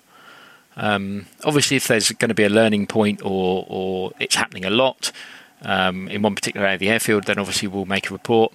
Potentially we might get in touch with the airline and get them to talk to the flight crew en route and just say, this happened on departure, can you write a report about it, or something like that. It's you just need to be a bit careful. There's no point just saying you've gone wrong, and that just creates a bit of the atmosphere that we saw with the second clip, the interaction at Lakeland. If the pilot did decide he knew better, or he wanted to change his mind without telling ATC and taxi down a different taxiway, that's not an ideal situation. But even then, as a controller, you just say, okay, sorry, there's been a misunderstanding. Here's how you need, here's where you need to go. Here are the new taxiways. Here's your new clearance. We'll sort this out on the phone, or something like that. It just opens up a whole can of worms, many cans of many worms, if you start arguing or discussing it on the RT. And it's just a bit of a shame that maybe, I guess it's social media and whatever, but it just seems to be slightly increasing in prevalence. We're controllers, we work, my simplistic view is I work for the pilots that I'm talking to. I give them the best service that I can. If I make a mistake, I say, sorry, that's my mistake. Here's what we can do to sort it out. If a pilot makes a mistake, I might not even say so, or I might just say, oh, okay, sorry, I thought you were going to do this. Okay, let's do this instead. Here's plan B. Because we all should be having plan B in our heads as controllers, and C and D and E all the way to Z. Z, not Z, Z. That's what we're paid for, If the whole sort of thing comes tumbling down like a house of cards because a pilot's made a mistake, then it probably wasn't a very resilient plan in the first place. And we should be agile enough to work around it. So, yeah, let's hope some positive controller interactions are highlighted on APG soon. Otherwise, some of the listeners might be getting the wrong idea. Anyway, hope you're all well, and hope to see you all soon. Cheers. Bye. No, I agree with you 100%, Adam. I think you're quite right there. That's really it's what people in any professional capacity should be striving for, is to be professional in their job, even when things don't go the way that you're wanting them to go or expecting them to go. I think you, like, as you said, you deal with the problem in a professional manner. And then if something needs to be changed about it or talked, discussed, debriefed, whatever it is, reprimanded, you do that perhaps after the fact, as long as there's nothing that's occurring in that moment that's a very serious safety concern. So I agree. I think life would be a little bit easier for all of us if we could just recognize that people are human and they're prone to making errors, and they might not understand always every rule and regulation that they're supposed to be following, even though they probably should. But people are going to mess those things up, and there's not much you can do about it except for continue to do your job and help people along the way. But yeah, I think unless there's an immediate safety issue, it doesn't do any good to lose your temper or be angry or snarky or do something that's going to end you up on YouTube videos being made fun of. Yeah, right. Yeah. Yeah, the only thing I can say to all that is, come on, man. Oh, I need to put that a little bit louder. Come on, man. You know, the secret to good humor is timing. What were we just saying, Nick, about being professionals and, just rolling with well, it. I was just to get about to interject there and just tell Adam, what a grown-up attitude. And I say that with true sincerity because, I having worked with the London controllers and Heathrow, it was like, it is really, they work to a different standard to almost anywhere else in the world. And I think as pilots, we always appreciate that enormously. And, I think it's a job where you really do have to take your ego out of the equation so that you're just going, I'll push that to one side. I'll have a beer after work and complain to my fellow air traffickers about it. But now's not the time to make a big deal. Now's the time to set the pilot straight on what he needs to do to, go down the right taxiway or take the right, do the right maneuver or give the right clearance. But if you take him to task with everything right there and then, Adam is quite correct. You can put the pilot in a mindset where he is now angry and annoyed, perhaps with his own failure, perhaps with the trafficker himself. You end up in a heated conversation over the radio, which is completely inappropriate. And the one thing you can be sure is that pilot's no longer on his job anymore. And he will probably fume about that event for hours. All that time, he's a danger to himself and his aircraft. He's a menace to himself and everything else in the air. Because he's no longer single-mindedly concentrating on what he needs to do. So Adam is quite right. We like to think we get things right most of the time. We probably don't. Air traffickers are the ones that can point us in the right direction. I think we should always accept their advice with humility, particularly if we've made a mistake. But on the other hand, air traffickers should never really lose their cool with the pilot because he's right. At the end of that air trafficker shift, he unplugs his headset and goes home. That pilot is going to go and fly. And we all know how much concentration we need to do that job well. We can't afford to be distracted. I was just going to say, it's interesting from my perspective, flying in the same airspace over the course of a number of hours throughout the day, which is kind of a unique thing. Usually you fly from one point to another and you talk to one controller and then another and then another. but it's just interesting to watch how things change, both from pilot perspective or just, I guess, the way things are managed, handled, the brevity or the lack of brevity, as the day goes through its various phases of being busy and then less busy and busy again. You can definitely sense the shift in the tone that people use when they're communicating. You can almost feel their workload rising. You can hear stress. You can hear stress on the radio for sure. Even if it's not stress, it's just, wow, there's a lot going on right now. And, everyone's trying to do, not just from the controller side, but from the pilot side as well, because perhaps you've been given a frequency to check on and you're like, trying to check on, or there's something you need to ask or something you want to do, and you're like, gosh, I just can't get a word in edgewise. So it happens on both sides of the mic there. But you can definitely hear it, in the controllers too, when their workload increases. And those are the times where you really just need to slow down and say, okay, is there any kind of like immediate threat here to anything? If the answer is no, keep doing what you're doing, wait for your moment, speak, think about what you're going to say it concisely and to the point, and hopefully when you get the chance to speak and do what you need to do, then it goes very smoothly. When people start getting very flustered, it's very easy to lose your temper quickly or take up more time than you need to, and that just starts to snowball and magnify. So it's kind of a unique perspective I have, and it's interesting just to hear how that changes throughout the day. That's a good point. Yeah, because as you said, the kind of flying that Nick and I have done, and I presently do, is that we're in an area and then we're gone.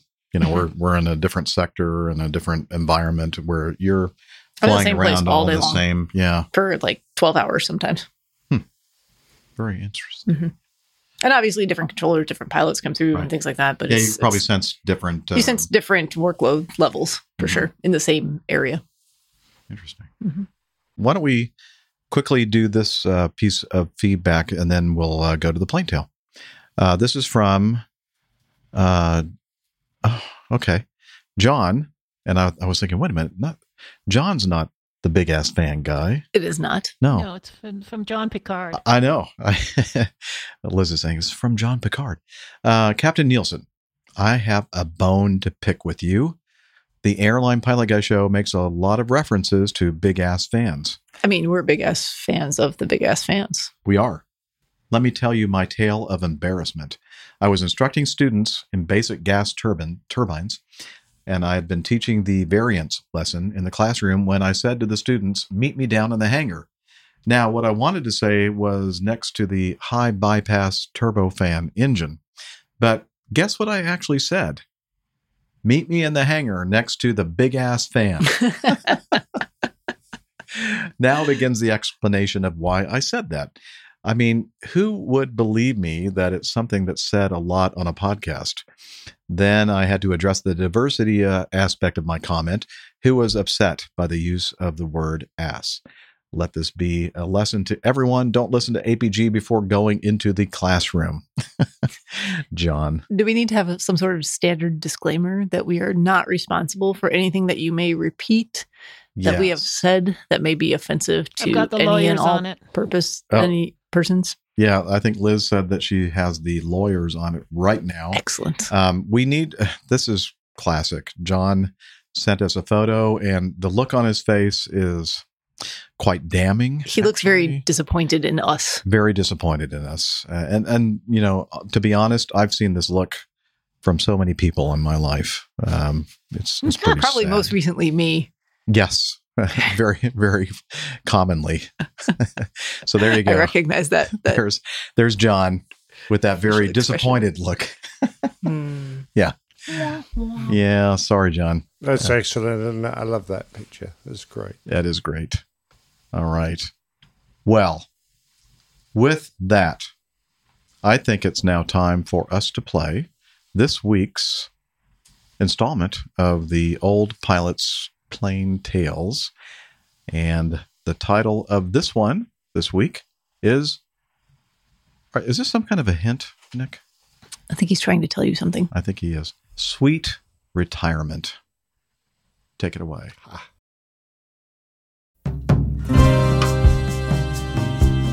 The Old Pilot's Plain Tales. Sweet Retirement. Built by Fairchild Republic and nicknamed the Warthog, or just Hog, but more formally known as the Thunderbolt II, it was named after the Republic P-47 Thunderbolt, a long-serving World War II fighter bomber with a fine combat record. The Thunderbolt II, on the other hand, was designed for one purpose only, for close air support of friendly troops, attacking armoured vehicles, tanks and the like. It was needed to replace the SPAD, the A-1 Sky Raider, which had done such sterling service during the Vietnam War but was considered well out of date. The A-10 would have much superior firepower, great protection for the pilot, but still have many of the SPAD's qualities, such as a short takeoff and landing run and the ability to absorb significant amounts of damage. Its simple design would enable maintenance with minimal facilities. The proposal was for an aircraft that could help to counter the threat of Soviet armoured forces that might pour across the West German plains.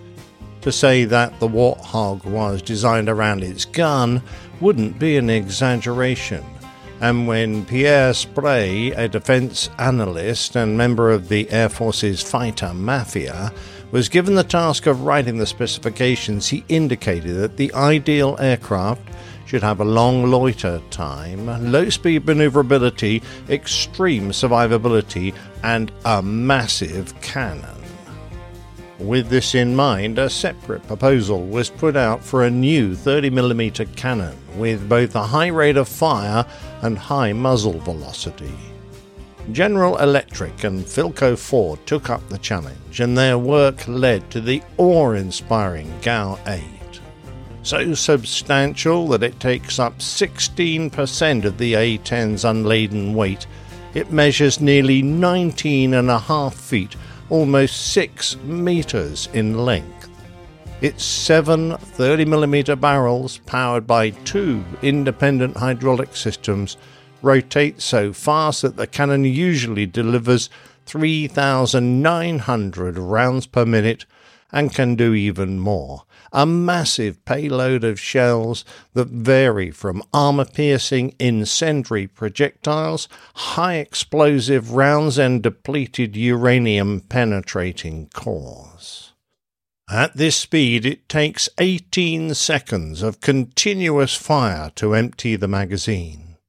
The shells are almost a foot, nearly 30 centimeters in length, and weigh over 1.5 pounds, about 0.7 of a kilo each. Apart from having twice the range, half the time to target, and 3 times the mass of projectiles fired by the more common M61 Vulcan cannon, this remarkable weapon is also extremely accurate. It has an 80% dispersion of only 5 mils, which at its design range of 4,000 feet, that's 1,200 meters, means that 80% of rounds will fall within a 40-foot, a 12-meter circle. The weight and inertia of the ammunition is such that gravity drop is very small, only 10 feet, that's 3 meters, over a flight of 3/4 of a mile. Carrying such a mighty weapon does have some disadvantages. The volume of smoke from the gun is copious and contains no oxygen, so if it enters the engines it can flame them out. As such, when the gun fires, the engine igniters also run. Because the mass of fired rounds has the potential to push the entire aircraft off course, the centre of the gun has been shifted slightly to the left. This ensures that the active barrel is exactly on the centerline of the fuselage when it fires. The A-10 was first used in combat during the Gulf War in 1991 and proved to be very effective, destroying more than 900 Iraqi tanks, 2,000 other military vehicles, and 1,200 artillery pieces. It even shot down 2 Iraqi helicopters. It was on an anti-tank mission that we join Rob Sweet in his much-beloved Hog. The war had been going on for a month, and Rob's mission was to hunt down Republican Guard tanks about 80 miles north of the Kuwaiti border. It was his 30th mission of the war, and he was being led by Captain Stephen Phillis, both of them from the 353rd Tactical Fighter Squadron. They were both a little tense, as they would be operating a long way from help should things go wrong. As they arrived in the target area, both aircraft came under heavy enemy fire, so Sweet and Phyllis followed their standing orders and turned around to exit this hot spot. As they navigated clear, their eyes caught something new, a row of Republican Guard tanks that looked as if they had not yet been hit, a surprise to both Sweet and Phyllis, because the United States had been relentlessly bombing the Iraqis for 30 straight days. Unable to pass up this opportunity, they attacked. Up to that point, Sweet said, although a number of aircraft had been hit and damaged, they had only lost one A-10, so there was generally a feeling of invulnerability amongst the pilots. Having dropped his cluster bombs, Sweet was pulling away from the target at 13,000 feet when he heard a loud bang. His aircraft shuddered and quickly went out of control. He'd been hit by an Iraqi SA-13 ground-aware missile. Looking back, he could see that he was on fire, so he made a bit of a panicky call to his flight lead. "Hey, I'm hit. Out of control. Can't get it under control," and he swore. As he looked down, he saw the ground rushing up, so at 6,000 feet he ejected, coming down right on top of the headquarters of the Medina Republican Guards and about 20 yards from a T-72 tank. After hearing stories of captured troops being boiled in oil, guys talked about riding their aircraft in rather than being captured, Sweet said. Memories of what Vietnam POWs went through his head, but he realized that if you ride it in, you know you're going to die. If you punch out, at least you have a shot at surviving. He felt defeated as he pulled the ejector seat handle, having survived to his 30th mission. In his chute, he drifted right into the area he had been attacking, landing amongst a bunch of enemy troops who climbed out of holes and ran up to him. He didn't even have time to stand up after his parachute landing before they were on him. These guys had been bombed for days on end, so this was their chance for some payback, and they wailed on him hard. He was being kicked and taking rifle butts to the head, but luckily some officers came up and shooed away the Iraqi troops. He was dragged into a vehicle and taken to an underground bunker for an initial interrogation. Sweet was taken into a room of high-ranking Iraqi officers. He was in pretty bad shape now, covered in his own blood from the beating, when a younger officer came in and put a cluster bomblet right down in front of him, shouting in a language he didn't understand. The A-10s had been dropping a mix of cluster bombs, some with different fuse delays, to hit troops who came out of shelter to take a look around. He had no idea how long it had been since they dropped these and was wondering if this one was still live. He didn't make a scene, thinking that if it went off, at least it would take them all out. It took 2 days to get him to Baghdad, and for most of that time he was in an army truck in broad daylight. As an A-10 pilot, he knew just how vulnerable they were to friendly fire, and he wondered if an A-10 might take them out. They drove him around, tied up and blindfolded, and every now and then they would stop. There would be some talking and shouting, and then someone would smack him in the head. He ended up at a prison they called the Baghdad Biltmore, where he left the care of the army and was handed over to what was probably the Mukhabarat, the General Directorate of Intelligence. In their hands, his treatment went downhill fast. A lot of interrogations, beatings, threats with guns to the head and the like.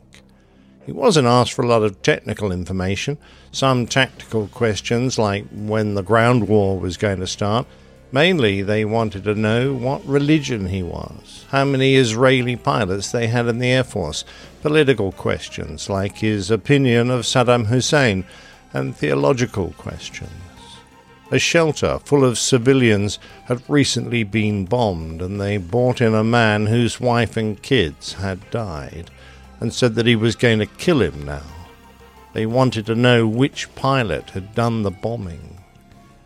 Of course, Sweet had no idea, but this one event caused him no end of beatings and directed much anger towards him. Again and again they put a gun to his head, and as he tried to shy away they pulled the trigger. There would be a loud click as the hammer fell onto an empty breech. Eventually, Sweet realized that they probably weren't going to kill him. They were bluffing about that, something he put down to his relative junior rank of lieutenant. It also became apparent that even though they were frequently roughing him up, they were going to keep him alive. Food was worse now, only once a day, basically a starvation diet with very little water, which was even worse than the hunger.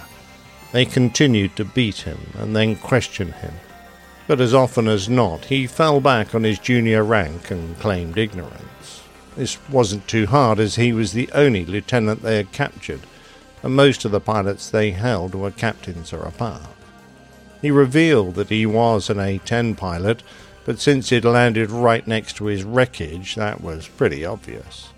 He didn't know when the ground war was going to start. He said that that decision was going to be up to the president, but they got very angry and didn't believe him. They claimed to have shot President Bush and wounded the First Lady, but Sweet wasn't taken in by their lies. He replied by saying that was very sad, but now Dan Quayle would be in charge, and he was likely to use nuclear weapons. He could never be openly rude because they would beat the hell out of him, but he did what he could to keep his spirits up. They liked to hit his head with a cupped hand until eventually they burst his eardrum. When he blew his nose later, he found that snot and mucus was coming out of the damaged ear. During one interrogation, he had surgical tape put over his eyes and handcuffed very tight while they beat his legs with a rubber pipe. They stayed away from his face after the first few videos that they took of people like the RAF Tornado crew, John Peters and John Nickel, backfired.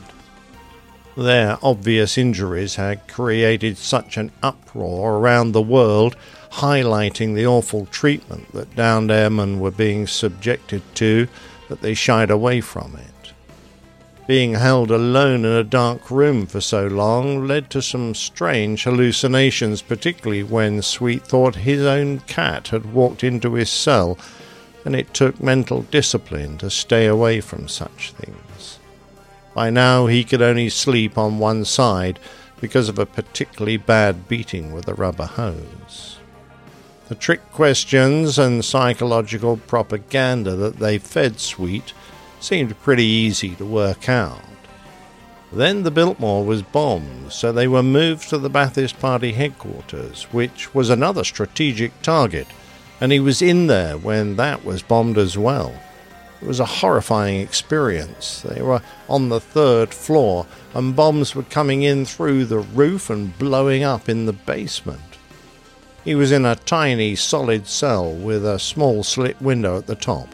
A bomb went off nearby, which knocked dust and plaster into his precious water. He was a bit annoyed until a second bomb exploded, which concussed him and knocked him completely across the cell, and the whole ceiling fell down onto his legs.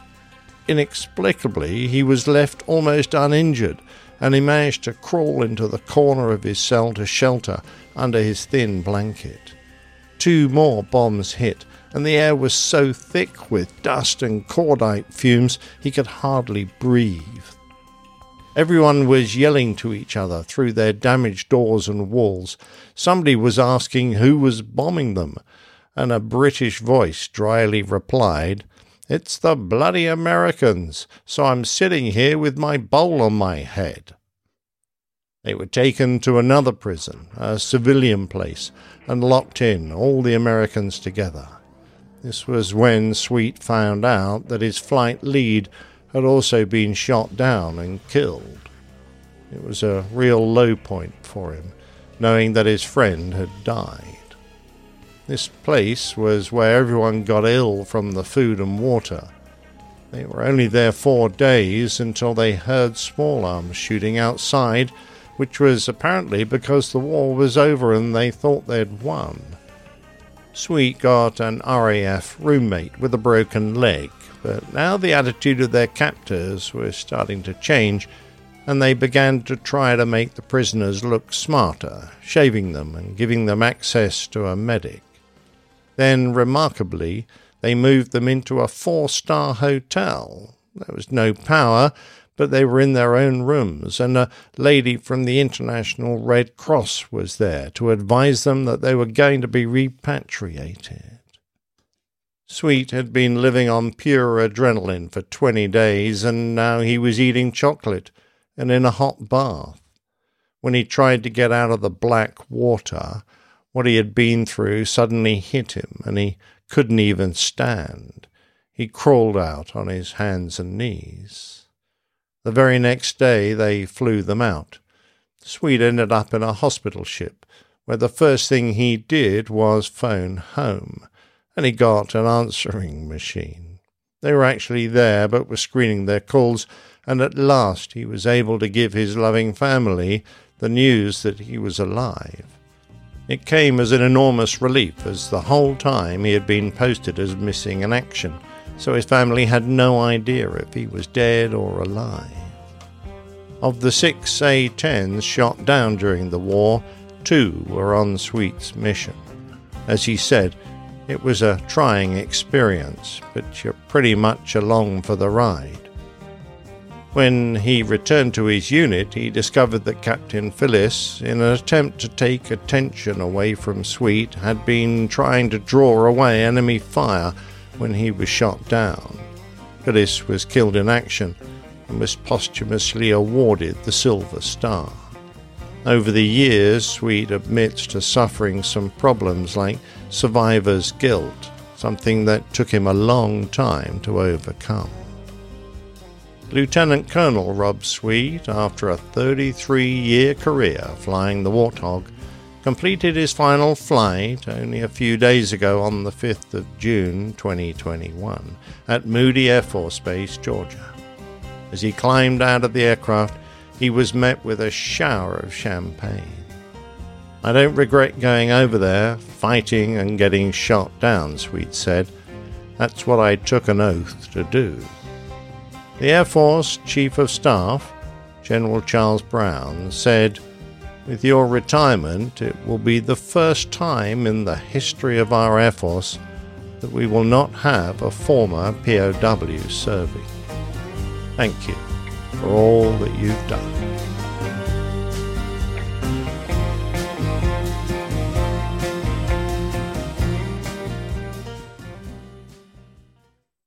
Wow, what a story, and what a brave, courageous person he is.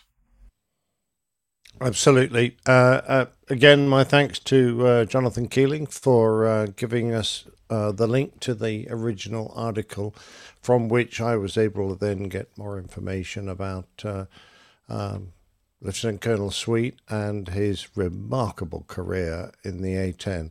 I mean, putting aside his time as a POW, 33 years of flying, that one airplane you would have got, you'd known it like the back of your hand, and I have no doubt he was a fearsome operator of that remarkable machine.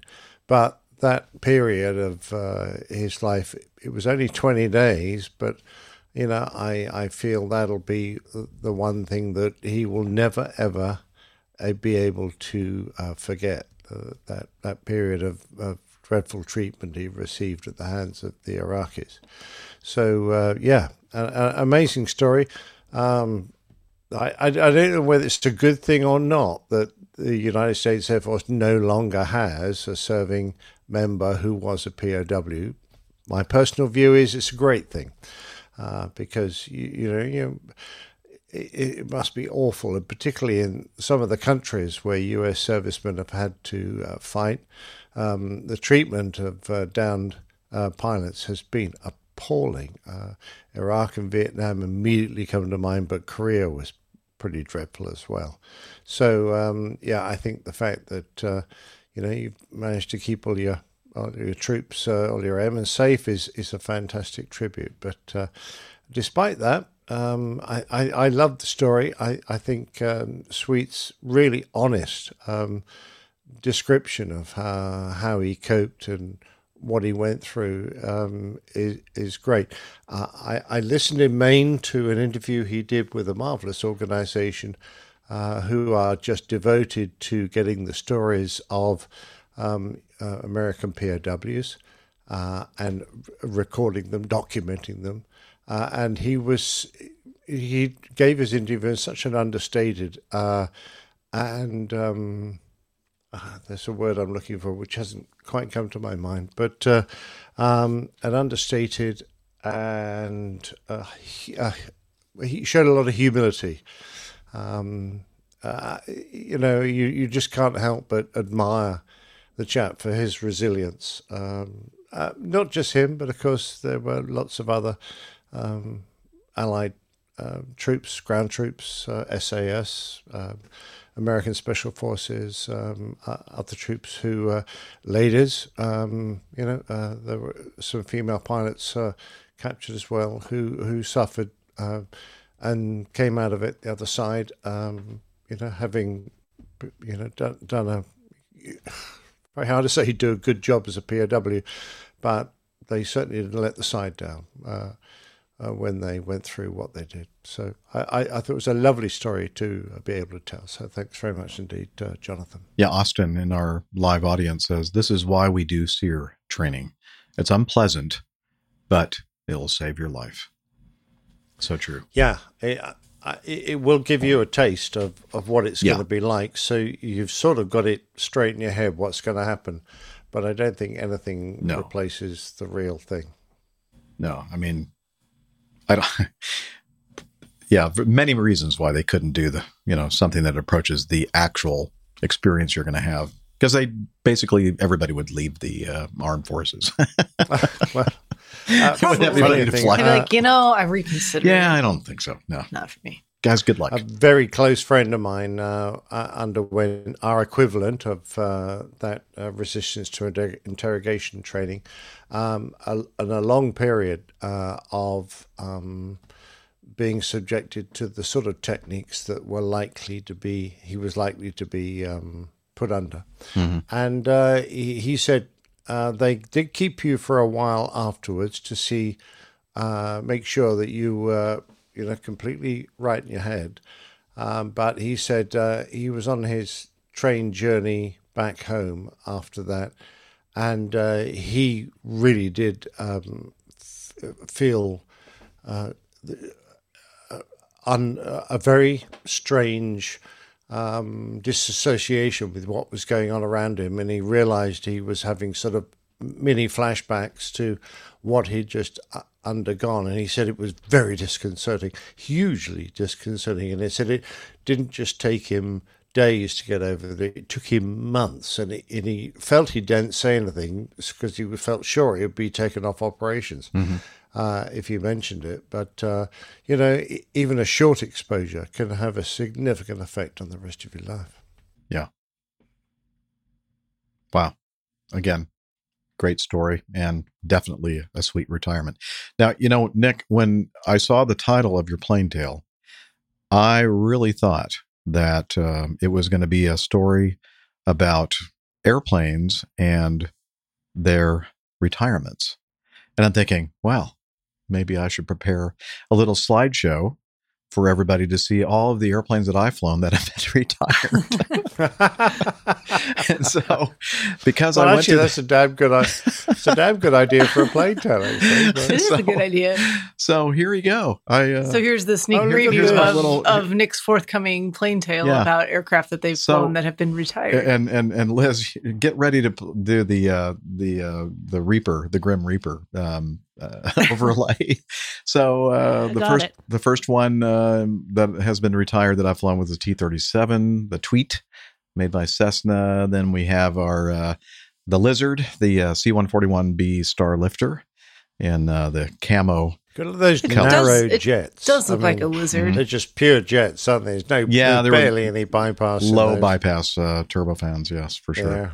And but it was, I think each one was like 22,500 pounds of thrust. That's just a little sad, Jeff. I know. Well, sorry. I was going to say it, but I'm glad you said it before I did. It's kind of embarrassing. It's kind of embarrassing, really. Well, they were stronger and more powerful than the engines on this thing. This thing had the JT8Ds on it, the 727-200. This is an Iberia livery, and here's one in an airline that is very similar to Acme Airlines. Their shuttle. Your main competitor, I think. Yes, our main competitor. Our main competitor. So that's retired, at least for the company for which I was flying at the time. And here's another one, probably my favorite airplane, the Lockheed TriStar, L-1011 TriStar, in, again, Delta's colors. And then, of course, most recently, the Mad Dog, MD-88, MD-90. This happens to be the 88. And, so quite a few airplanes that I have flown in my... I have a question. Yeah, go ahead. Have you flown... has there been an aircraft that you've flown professionally that has not been retired other than the one that you are currently flying? T-38. Okay, fair enough. But I don't know if you could say that was professionally flown. I was a student in pilot training. So some people would argue that I did not fly that. Oh, so Liz, thank you. No, you're being paid even as a student. So, well, that's true. Yeah, I was being paid. You're a professional pilot. Okay, yeah. So the Grim Reaper, what do we call that? The Airplane Reaper? That's what I am. Anytime I fly something, that means it's not going to be around for much longer. Sorry, 717. Yeah, well, that's so true, too. All right, here we go. Liz, how much time do we have? Well, we're over the 2-hour mark now. Oh, we are. By a couple of minutes, but yeah, okay. That's okay. That's it. Well, that means that it's now time for us to say goodbye to Captain Nick, because we're going to play the segment that I recorded yesterday with the Miami Rick. So, Nick, you want to say goodbye to everybody? And you can go to bed? Yeah, get lost. Oh, that was very nice. Very nice. Sorry. So eloquent. Have a lovely evening and enjoy the dulcet tones of that old Boeing pilot. And I look forward to seeing you on the next show. And you two have a lovely meal together. Don't let it get cold.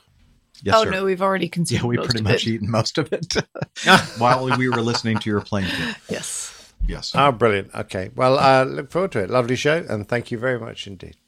Thanks, good night, Nick. Good night. See ya.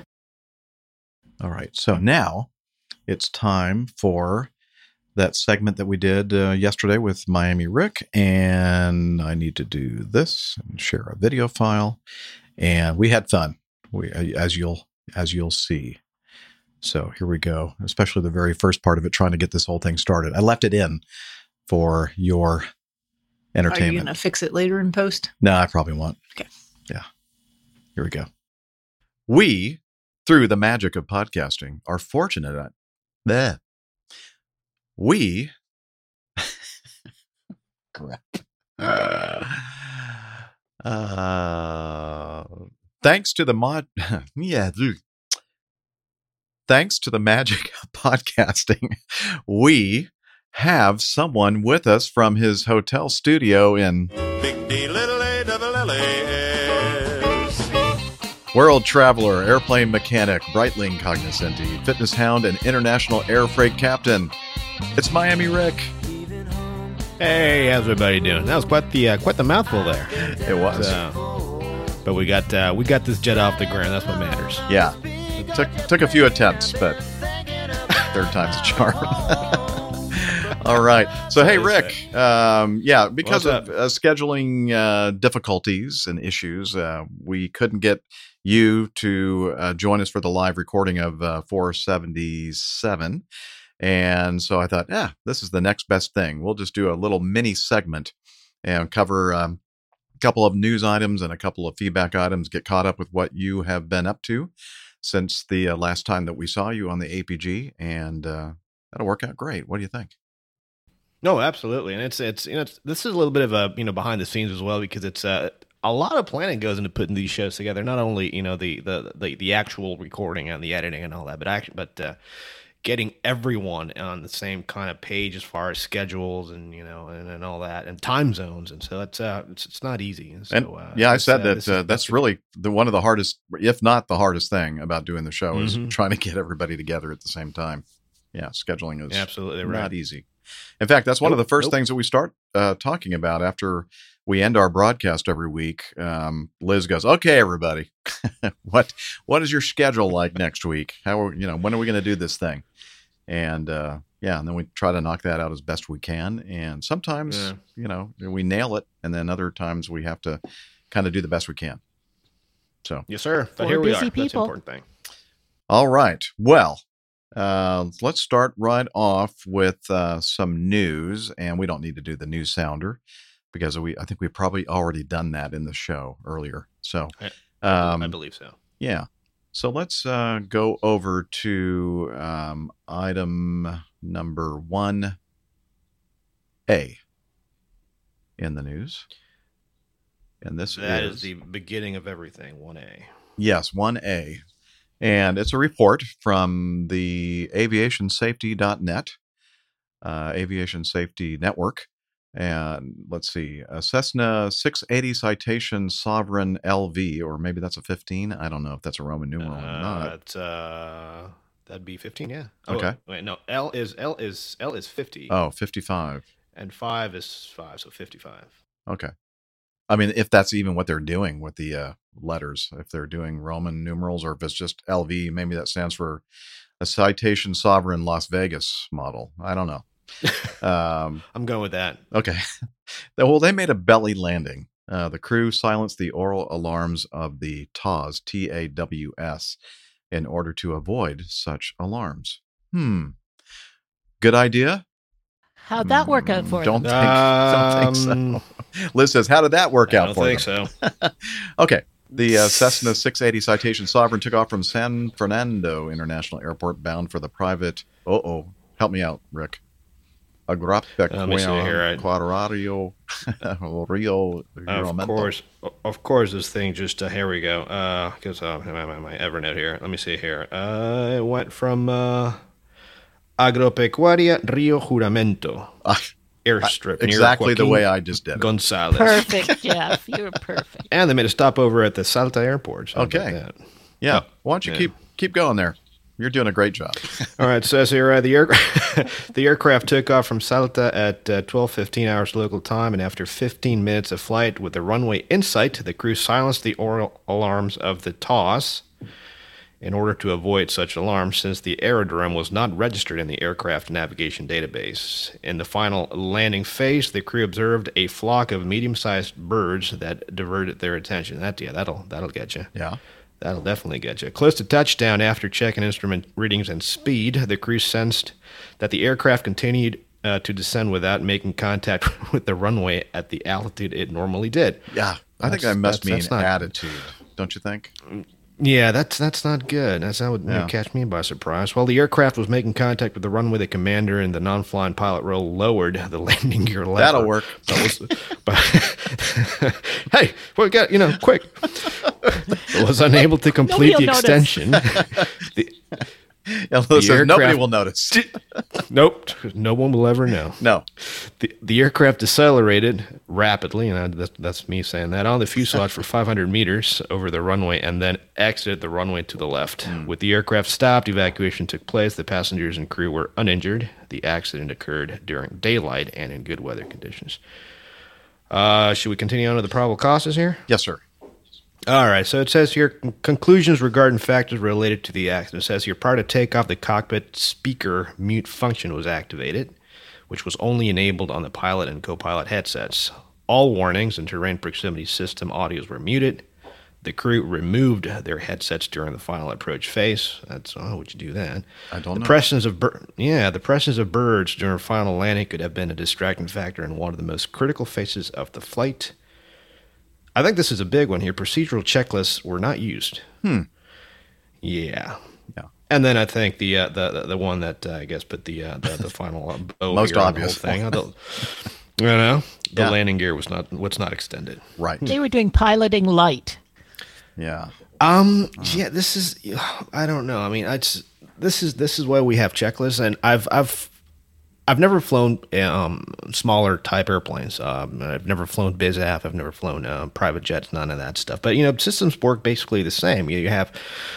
On the jets that I have flown, all Boeings, thank goodness, the landing gear warning activates under very specific conditions, one of them being that if you're below 800 feet radio altitude and you have the thrust lever at idle, either thrust levers at idle, you'll get an oral warning through the not only only the speakers, the cockpit speakers. Obviously, the way to silence that is by putting the landing gear down. But you hope it doesn't get to that point, because if you're 800 feet off the ground and you don't have the landing gear down, first you just flew through your stabilized approach gateway, because it's usually 1,000 feet. It used to be 500 feet for visual approaches and 1,000 feet for instrument approaches, but now I think just about every airline out there and every operator out there has brought up that up to about 1,000, right? Yeah, I think most airlines have. Yeah,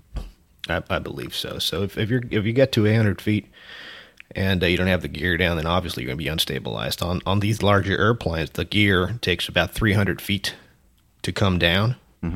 So that puts you at 500 feet, and then you still have to go to landing flap, which takes about another 50 to 100 feet. So you would certainly blow through the 500-foot gate as well. And really the way to mitigate all this is by following a checklist and being methodical about that. Now, obviously, landing at an airplane at an airport that doesn't that's not contained in a navigational database has its own challenges, in that you have to tell the navigation system where the airport is, and you kind of have to build an approach based on the lat long of the field. And not only that, but on these newer type airplanes where the pressurization system is tied to the airport being in the database, because one of the I guess important pieces of information about airports contained in the database is the airport elevation.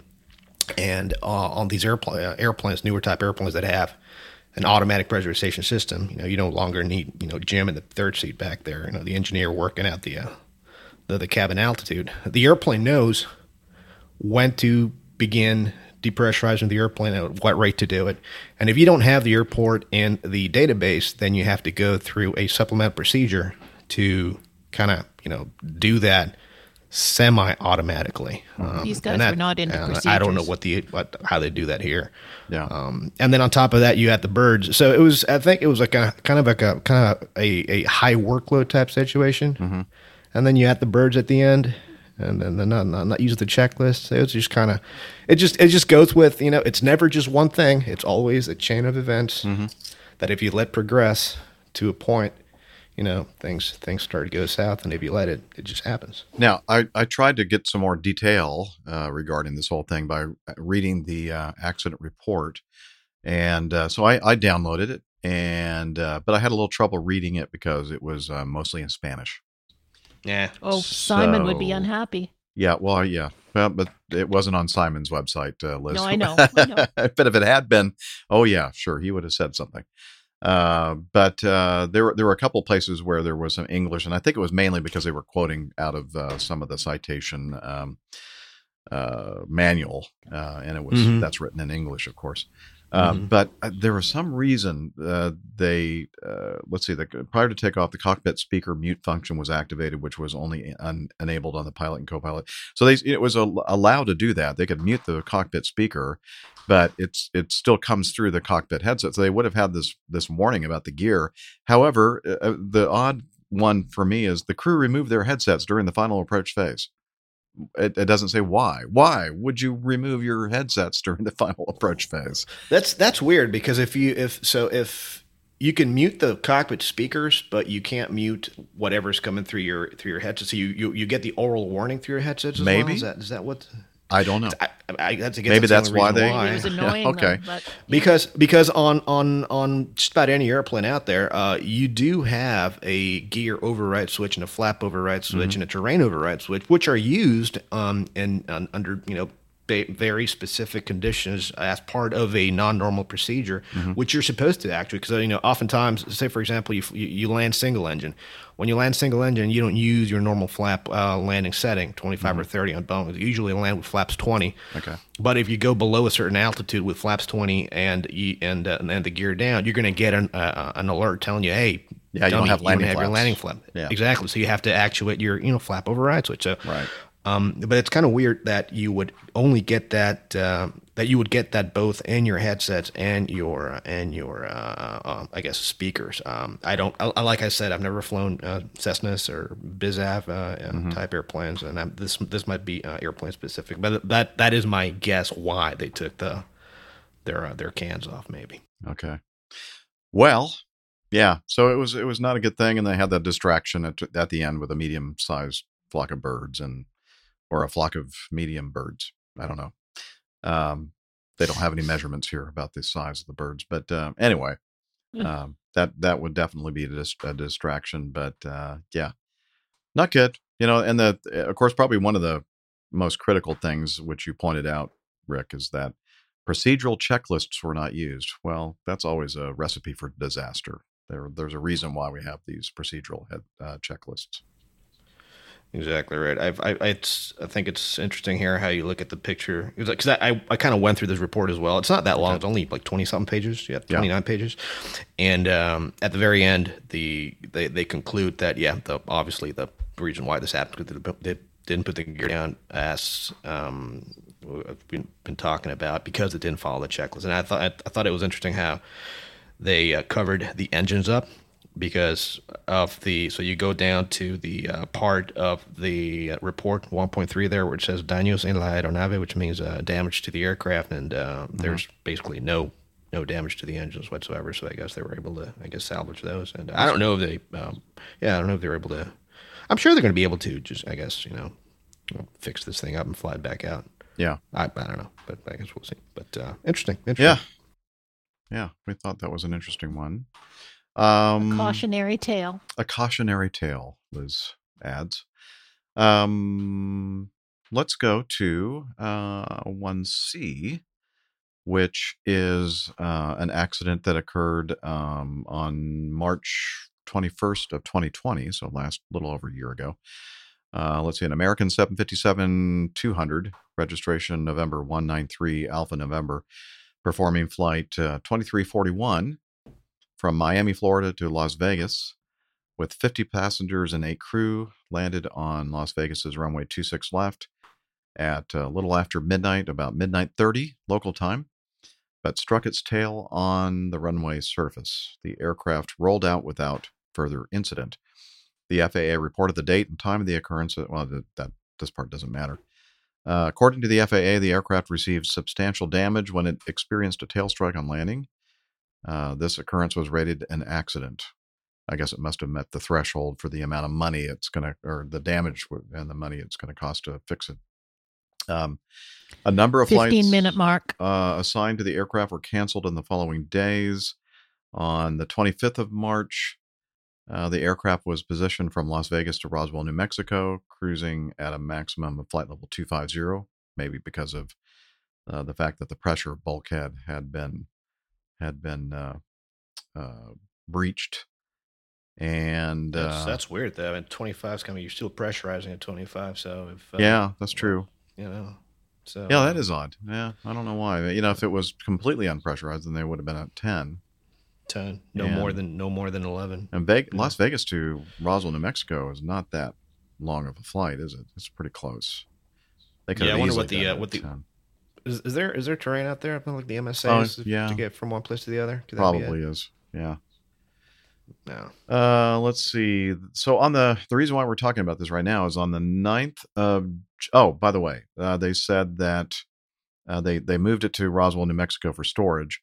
As an editorial note, other American Boeing 757-200s were also positioned to Roswell in the following days, obviously for long-term parking. So it's hard to discern whether or not they put it there for like long-term parking, like forever, or just to put it somewhere until the pandemic was over. But anyway, on the 9th of June of this year, 2021, the NTSB released their final report, concluding the probable cause of the accident was excessive pitch attitude at touchdown. Due to staffing issues related to COVID-19, Las Vegas Tower and TRACON were at ATC 0. Okay, so everybody left the tower. It was an uncontrolled airport, basically. And the arrival was handled by Los Angeles Air Route Traffic Control Center. Okay, so they were with LA Center for the arrival. Captain was a flying pilot. First officer was monitoring. According to the flight crew, the flight was cleared for a visual approach.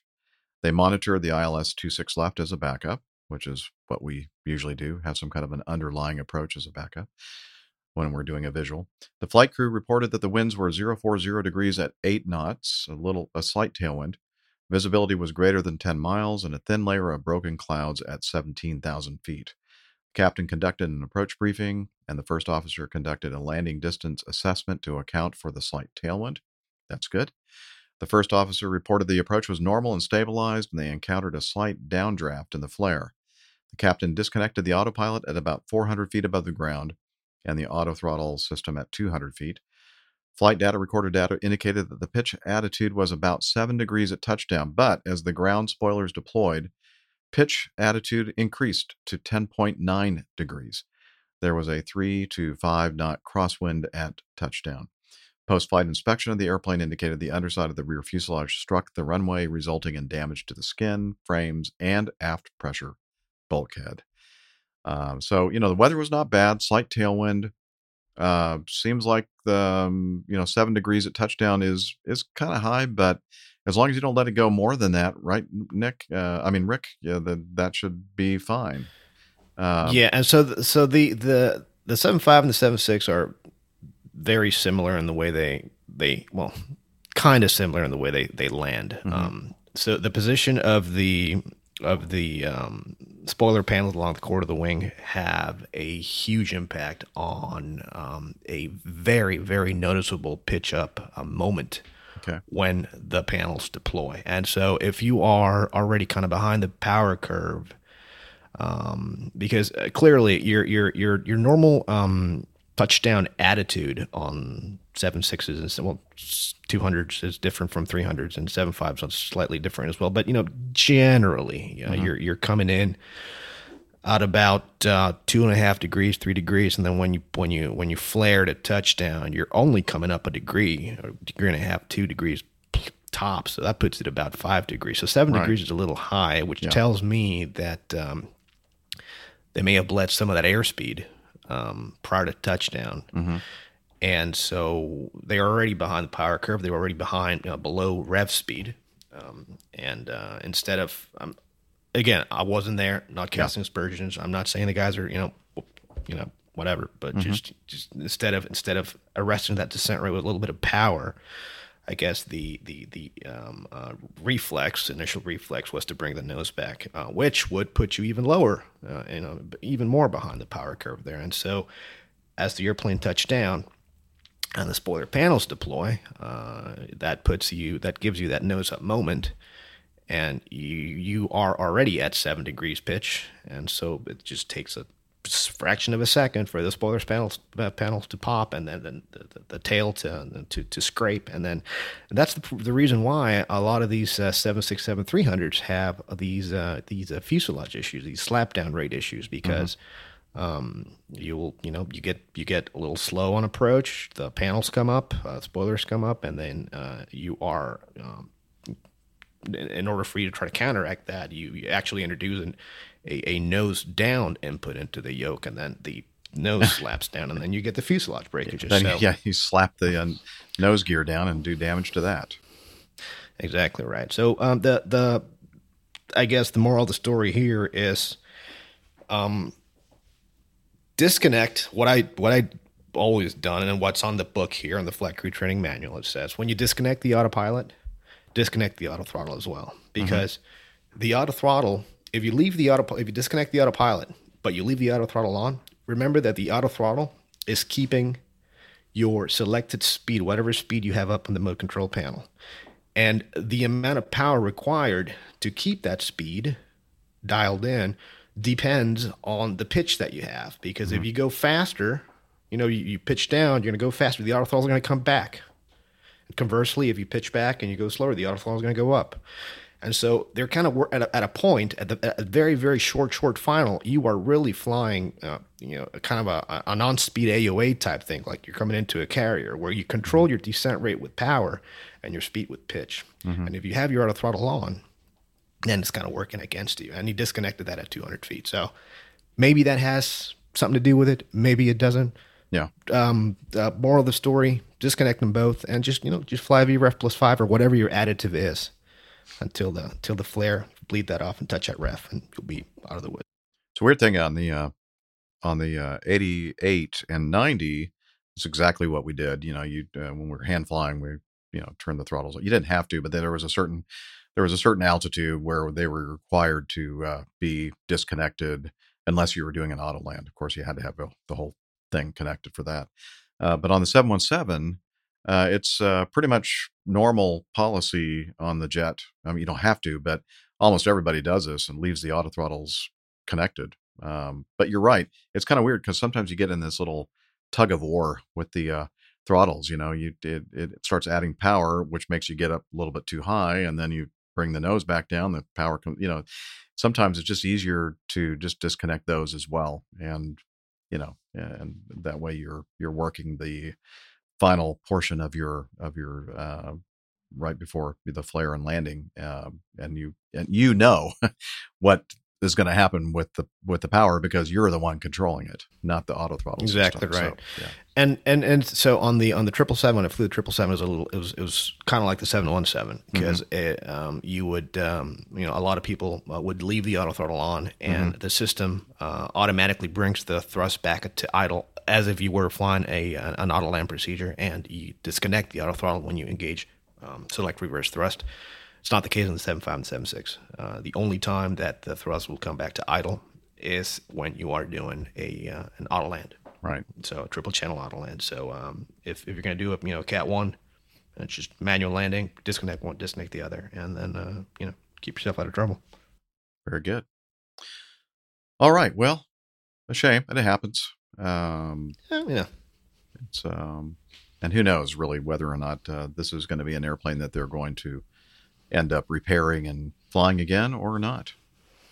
So yeah, and then again, as I said, just once again, I don't know what happened. I'm not casting aspersions, and just we're just talking about what happened here, and right. Glad that nobody was hurt. Yeah, me too. All right, well, that's it for our little segment within a segment, our news segment, and now is a good time to kind of talk with Rick and see what he has been up to since the last time he was with us on APG. Yeah, it's been a little while, but so I did my last batch of out and backs to Hawaii, and I'd go to my usual place there for dinner, and the lady would be like, "It's you again." Like, well, you tired of what? Tired of? Do you have a life? So that was really funny because I walk in and then she already knows what I want. She's like, same thing. Do they do like Rick, like in Cheers? Norm. Hey, everybody knows your name, right? Right. So, so that was nice. So, but it's nice to get a little bit of a variety in your flying. So I did my last trip back to Ontario from Honolulu. I got in at something like 5:15 in the morning, 5:30 in the morning in Ontario. Obviously, go home day, right? So I had the company rent me a car, and I just drove from Ontario up to Shell Beach and spent the week off with Kaya and her parents there and all the dogs, and just kind of just relaxing, just taking it easy. We have a new puppy. I think I talked about this, a new Belgian Malinois that we're working with, and so we took her down to the beach and teaching her how to swim and all that. So it was just spending time, just disconnecting from aviation, which is it's good. Every once in a while you just kind of have to plug yourself off and just recharge, I guess. So after that, at the end of those days off, I drove back from Shell Beach down to Ontario to begin this trip. So the idea was to record on the road from Ontario down to from Shell Beach down to Ontario, and it wouldn't have worked. It was just California traffic, the 101, then the 210, and it was a Friday as well, and I had a brilliant idea of trying to beat the traffic in LA. That didn't work because there's always traffic in LA. So finally made it to. Oh man. Finally made it to Ontario, returned the car, and then it was just time to go to bed because I had an early go the following morning.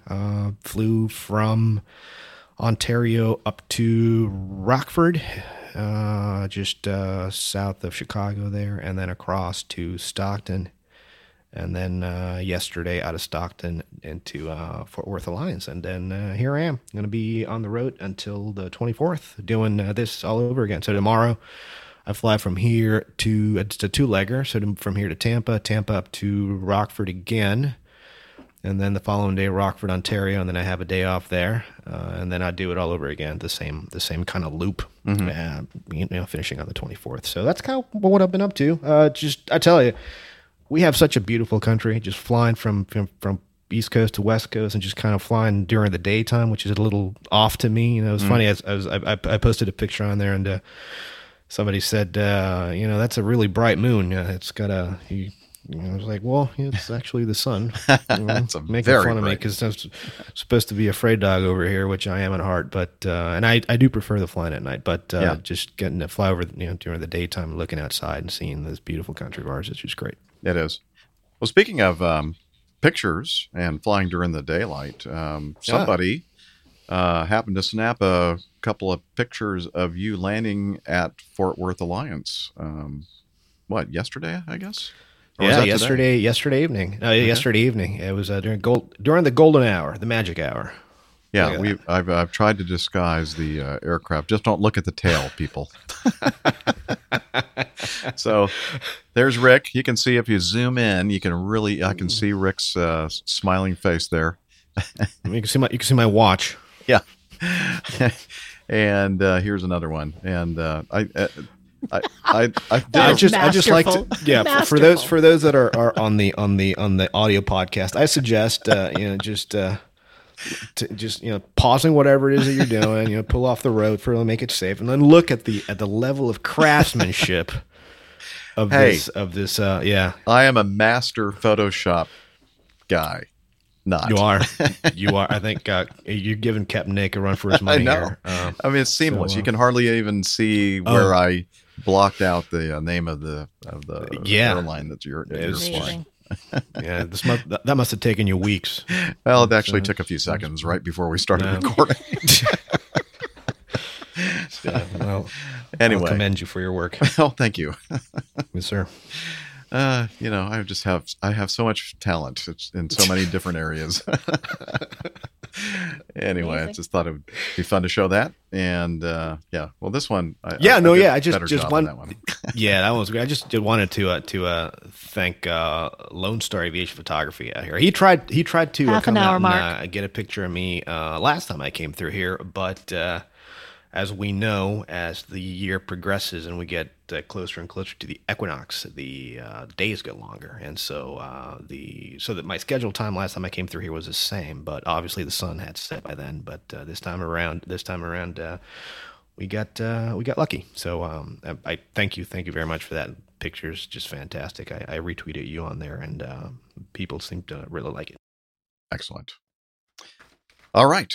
Well, I guess that means that we can move on now to our little mini feedback segment.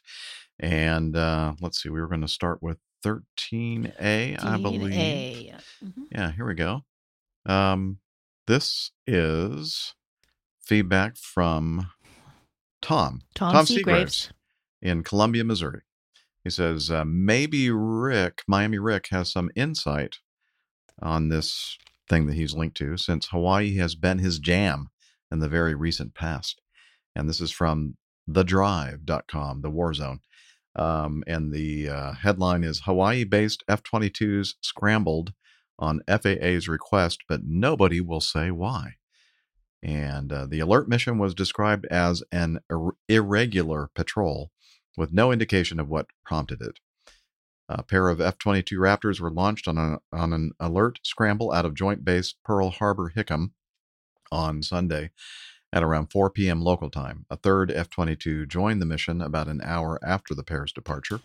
A KC-135 was also launched to support the fighters.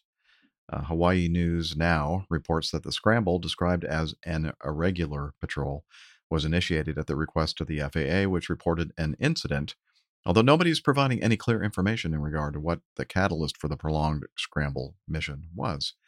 The 199th Fighter Squadron, a Hawaii Air National Guard unit that is part of the 154th Wing based at Hickam Air Force Base, provides the alert capability for the state, with at least 2 jets equipped with full armament and wing tanks, and they're always on standby to scramble, along with at least 1 spare. Scrambling on request of the FAA is not uncommon. It happens for things like potential security situations aboard airliners, or to provide eyes on to stricken aircraft, or even to investigate unidentified aircraft. You can hear just what this process is like in this past special feature of ours. Okay, you'll have to watch or look at this article that we'll have linked in the show notes if you want to check that out. It says, what's odd here is that usually there's a fairly straightforward messaging regarding these events. Even when Russian bombers, fighters, surveillance aircraft approach U.S. shores, the U.S. military is usually open about the encounters. As to why this intercept is not being addressed clearly is somewhat puzzling, and there could be a national security issue involved, issuing an immediate and detailed response problematic. This is likely the case based on a cryptic statement that the Star Advisor obtained. The Hickam-based, here's the statement, the cryptic statement. The Hickam-based Air Force Command added that the FAA requested that U.S. Indo-Pacific Command conduct an irregular air patrol, and the situation resolved, prompting the fighters in a KC-135 Stratotanker to return to base. We cannot discuss further specifics of the situation. So, what did you do, Rick? What did you do that caused the FAA to scramble these fighters? Well, do you want to talk about it or not? I'm not at liberty to say. Okay. Darn it. But the FAA did send a statement that says that the FAA has a close working relationship with the military. That is from Mr. Ian Gregor. So that's all they're willing to that's it, to say there. But yeah, that's it. And okay. No, but seriously, I mean, I have no idea. I mean, we see the and you can hear that the 22s over Hawaii all the time, especially over Honolulu. When laying over there, you can hear them in the distance. They have a very, very distinctive sound to them. But obviously, you know, the strategic value of the islands, and it's no secret that Hickam's been there since the early 30s, and obviously that's where Pearl Harbor happened, and there's a high density population area and all that. So I don't know. I mean, I guess your guess is as good as mine. Yeah. So you don't know. Well, Tom's going to be disappointed. I'm sorry, Tom. Yeah, well. But I'll let you know as soon as I find out. Right. All right. Get on it. That's why you stopped flying to Hawaii now. That's Liz says that's why you stopped flying to Hawaii. They took you off that route. Yeah. They don't want me there anymore. It's like that Rick guy. Keep him the hell away. Yeah. Rockford and Tampa and Stockton, Ontario. Worth, that's okay. But keep him away from Hawaii, please. Yeah. Just keep him away. Yeah. Oh man. That's funny. Here's a good one. This was sent in by Ryan, and it's from the Aviation Herald. It's an interesting one here with good video. One of the highest speed aborts I've seen. What are your thoughts, crew, on the risk-benefit balance of rejecting takeoff during a bird strike near V1? Obviously, rejecting takeoff on a wet runway at high speed carries some risk, but would a bird strike always be reason to abort? I think Ryan knows the answer to that. No, not always. You have to analyze the situation very rapidly to determine whether or not and it depends on where it happens during the takeoff roll. And we have some video, as you mentioned, that I'm going to play here, share on the video, and then we'll have it linked, of course, to on our webpage for the show notes for those of you who are not watching the video. And here we go. We're going to add to the screen. Okay, it's rolling down the runway. 737. Where is this, Jeff? St. Vincent.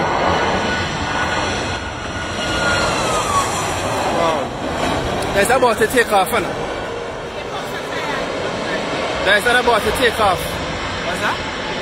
It's about to take off, and I show why. And that man is correct. It is an aborted takeoff, and he's not sure why. So there was no wild speculation for this bystander, this witness. This was in St. Vincent.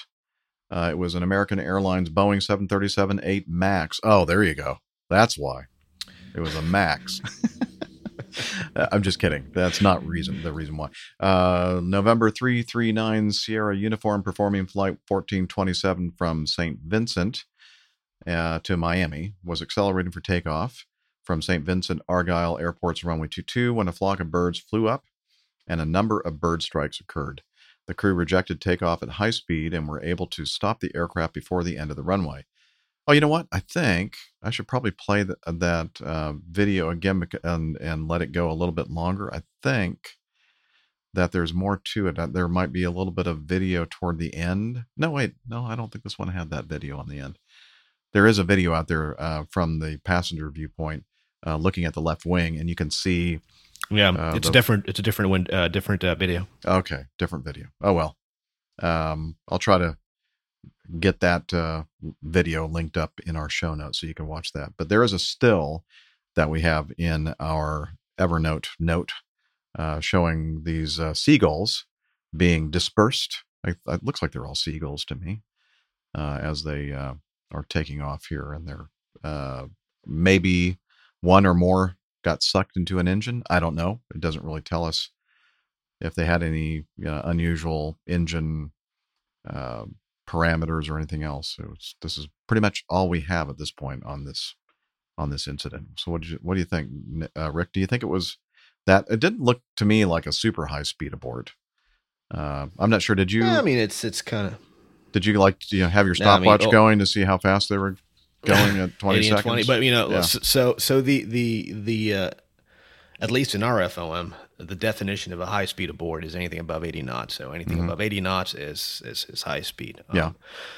But I don't know. It's certainly in the hundreds. It's must have been going. I don't know how fast, but certainly above 100 knots to me. And if you look at where the abort actually happened.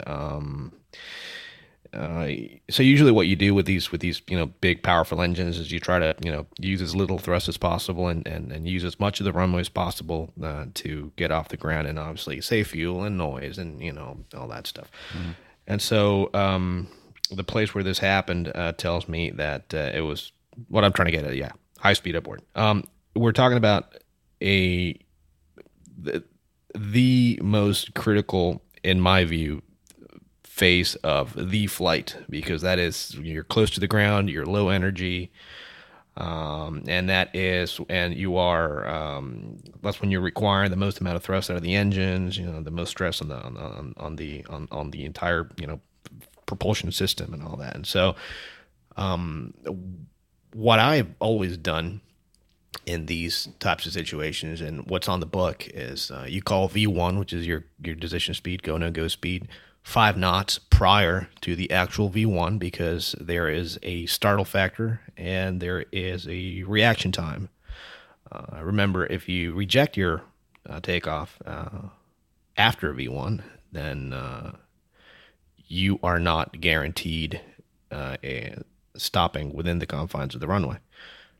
You might have a 13,000, 14,000 foot long runway, which is not the case here, but V1 also takes into account the ability of the brakes to absorb the energy required to stop the aircraft. So it's not only a runway length thing. It's a variety of factors. What I do, particularly when I'm very, very heavy and the runway is very balanced, which means a balanced runway, basically what that means is that if you stop the takeoff, if you reject the takeoff at V1, you will stop right at the end of the runway. If you have an engine failure at V1 and you opt to continue with the takeoff, you will overfly the end of the runway at 30 feet if the runway was dry and at 15 feet if the runway was wet. So that's balanced field. So when I'm very, very close to that, very performance limited takeoff, I'll actually take my hand off the throttles. I'm looking at the speed, obviously, the trend, and obviously my FO is calling the decision speed and rotate speed and all that. But I'll actually take my hand off the thrust levers about 10 knots before V1. And 10 knots per hour, whatever happens, we're going flying because, just the amount of energy that takes to stop that airplane, it's a lot. Right. So these guys did a fantastic job, though. I think it was. I would have done the same. I would have stopped the airplane because it's you're on the ground. Clearly, the numbers are something that we evaluate and calculate very, very carefully. And if the numbers say that the plane can stop, then it stops. And I've actually rejected a takeoff, not because of an engine issue ever. It was back when I was an FO, a captain forgot to lock his window, and the window flew open on the takeoff run, and we rejected about 130 knots. And I tell you, the brakes work. But the idea is, not to get to that point. So, but yeah, I think these guys did a great job. Yeah, above 80 knots in our jet, basically the only thing that we're supposed to stop for is engine failure, a fire, a wind shear caution or warning, predictive wind shear caution or warning, or we just don't think the airplane's going to fly. But below 80 knots, pretty much almost anything. Exactly. We'll just abort for, just to kind of check. And that's exactly the briefing that we go through. Yeah. So prior to V1, we'll reject from any master caution, master warning, engine failure, fire, predictive wind shear of the aircraft, and it'll run to fly. So in this case, so that really, I guess the only one that it might apply to is you don't think it's going to fly because of whatever you just, possibly sucked into the engine with the bird strike. If you're above that 80 knots or whatever they use for high speed regime. And not only that, but you are slow enough where you think that you're gonna that the airplane's gonna stop, and then again you're worried about stopping the aircraft. And if you elect to go, you don't know what's further ahead. Is there another flock of birds when you take off? When you rotate the aircraft, is there a flock of birds just above the runway? Remember, there was I believe it was an E3 Sentry AWACS airplane that crashed because it flew into a flock of birds right after rotation. And so it's birds are the bird might be the word, but you don't want to fly into them when you're taking off. So, no, but to be fair, I mean, it is their world that we're flying our metal birds in, right? Exactly. We're just the idea is to be neighborly here, and sometimes it's just worlds collide. So that's a great job. I mentioned one of the big four, for aborting prior to V1 and after when you're in the high speed regime. One of those is predictive wind shear caution or warning. Yesterday, while pulling onto the runway in Atlanta, there was a pretty significant thunderstorm cell just to the north of the airport. But so we were 90 degrees, we're just about to turn onto the runway. So we're pointed due north, and the radar was on. And as we were advancing the throttles to get the airplane onto the runway, the predictive wind shear system was looking at the cell, thinking that we're about to take off right there, heading toward it. Right. And all of a sudden it goes, wind shear, caution, wind shear ahead, wind shear ahead. Yeah, wind shear ahead. Yeah, exactly. And so I just assumed, because I'm looking out the window and, lining up the airplane, I'm assuming that he was just then turning on the radar and then just put it to the test position, because that's what you hear when you're testing the wind shear caution and warning, predictive wind shear caution and warning system. When you test the radar, it's one of the things you're testing for. and he was kind of startled as well. And he goes, no, so we looked at the display, and sure enough, it wasn't that test pattern that you normally see. It was like the real deal. It was going, no, don't fly, straight ahead, because this is going to be a bad thing. There's wind shear there. Yeah. I'll tell you what, that's really funny. Now that you mentioned the test, the test pattern, it's the funniest thing. That is the biggest fail of your pre-flight. If you go to turn the radar off, the radar on, and you see the turn on it. It was funny because I was jump seating, or I guess deadheading with the captain that was getting his annual line check on there. And he goes to turn the radar on, and there's a big test pattern on it. And obviously the checker, I'm sitting between the two, is like, And he obviously quickly went down and put went down and put the radar selector on whether turbulence were supposed to go. But you don't want to see that. Oopsies. You don't want to see that when turning the radar on. That never happens. I've never seen it ever happen. I've never done that. No, I've never done that. Never.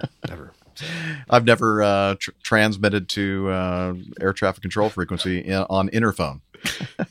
No, me neither. I go, why are they not answering me? Oh, maybe I should go back to the other frequency and tell them I got the radio.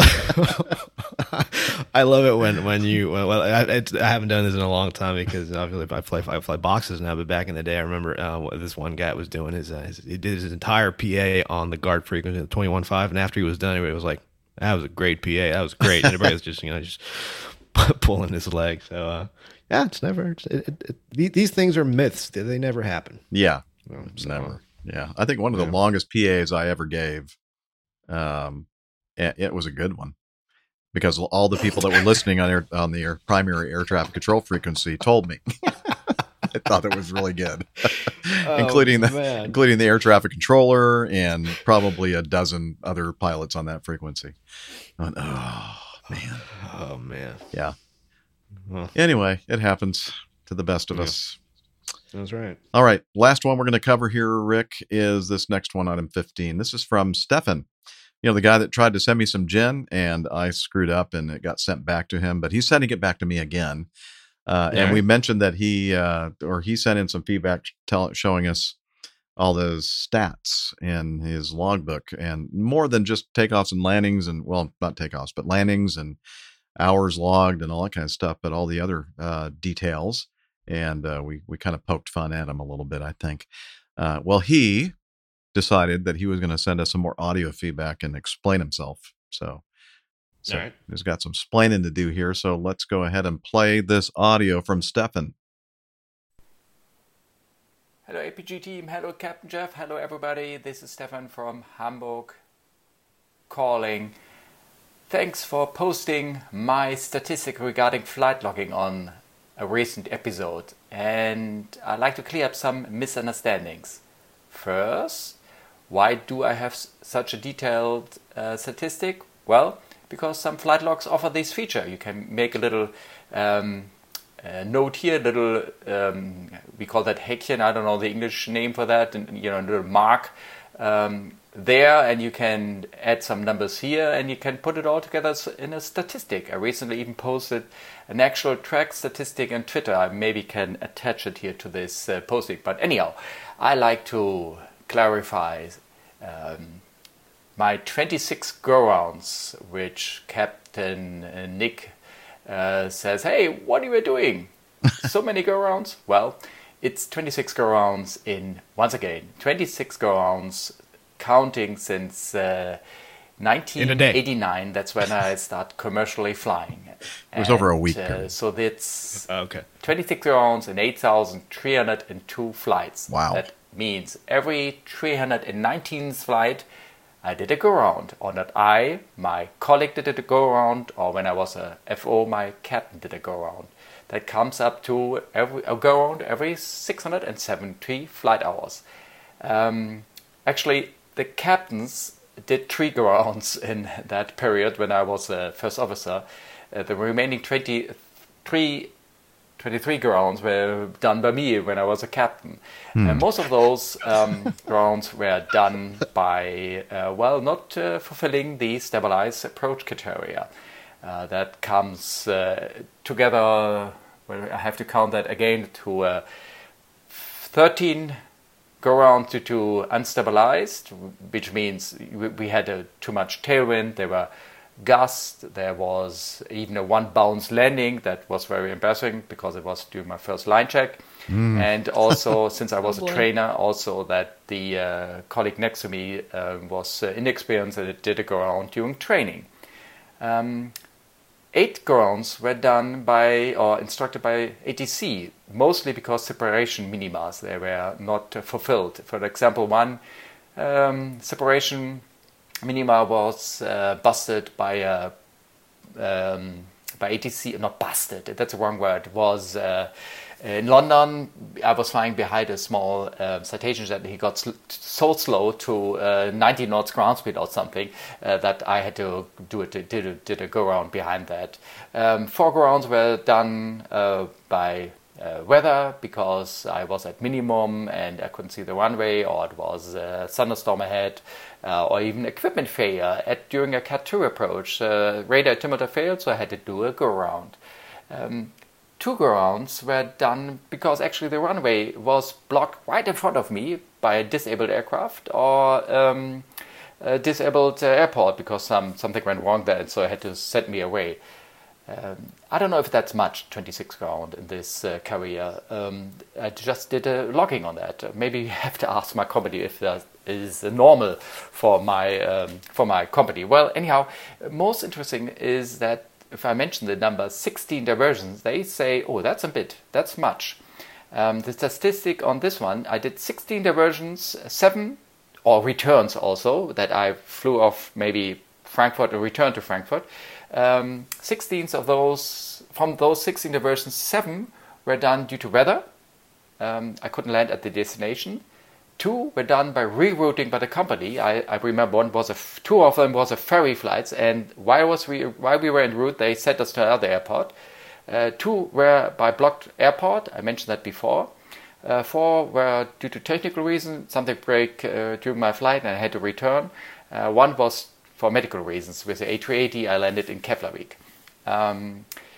Landings. Rick was wondering why I was doing much more takeoffs than landings. Well, actually, you got the numbers wrong. I had 5,297 real landings, not simulated or nothing, but only 3,828 on a jet. So this is during real operation, the landing I did. And I did 4 takeoffs more than landings because maybe it was a Cat 3 approach or something. I had to transfer controls due to various reasons. Okay. That could be. So the difference is only 4. Regarding the passengers, I was counting since 2009 when I was starting to count my passengers. I got 239,942 passengers, which sounds like a bit. But in a short-range flight, you can collect during a day much more passengers than on a single flight on the A380. By the way, on the A380, in my 5 years, I had 114,360 passengers on board. I have a question for Stefan. Do the passengers get irritated when you're like, or like you get distracted when they're coming on and you go 1, 2, 3, and then somebody asks you a question, a little clicker, and then you go, okay, we're going to have to start this all over again. Yeah, a little everybody clicker. Everybody get back on the plane. Everybody. Damn it. Yeah, we got to start over again. Somebody distracted me.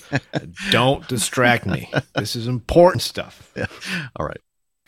And also I did special locking starting on the A380.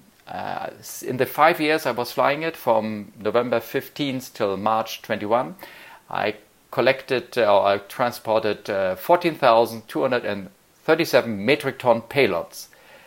That's, I don't know if that's much or not much. A cargo guy like Rick probably will laugh about it. But now comes also the bad part, because, this is the environmental thing.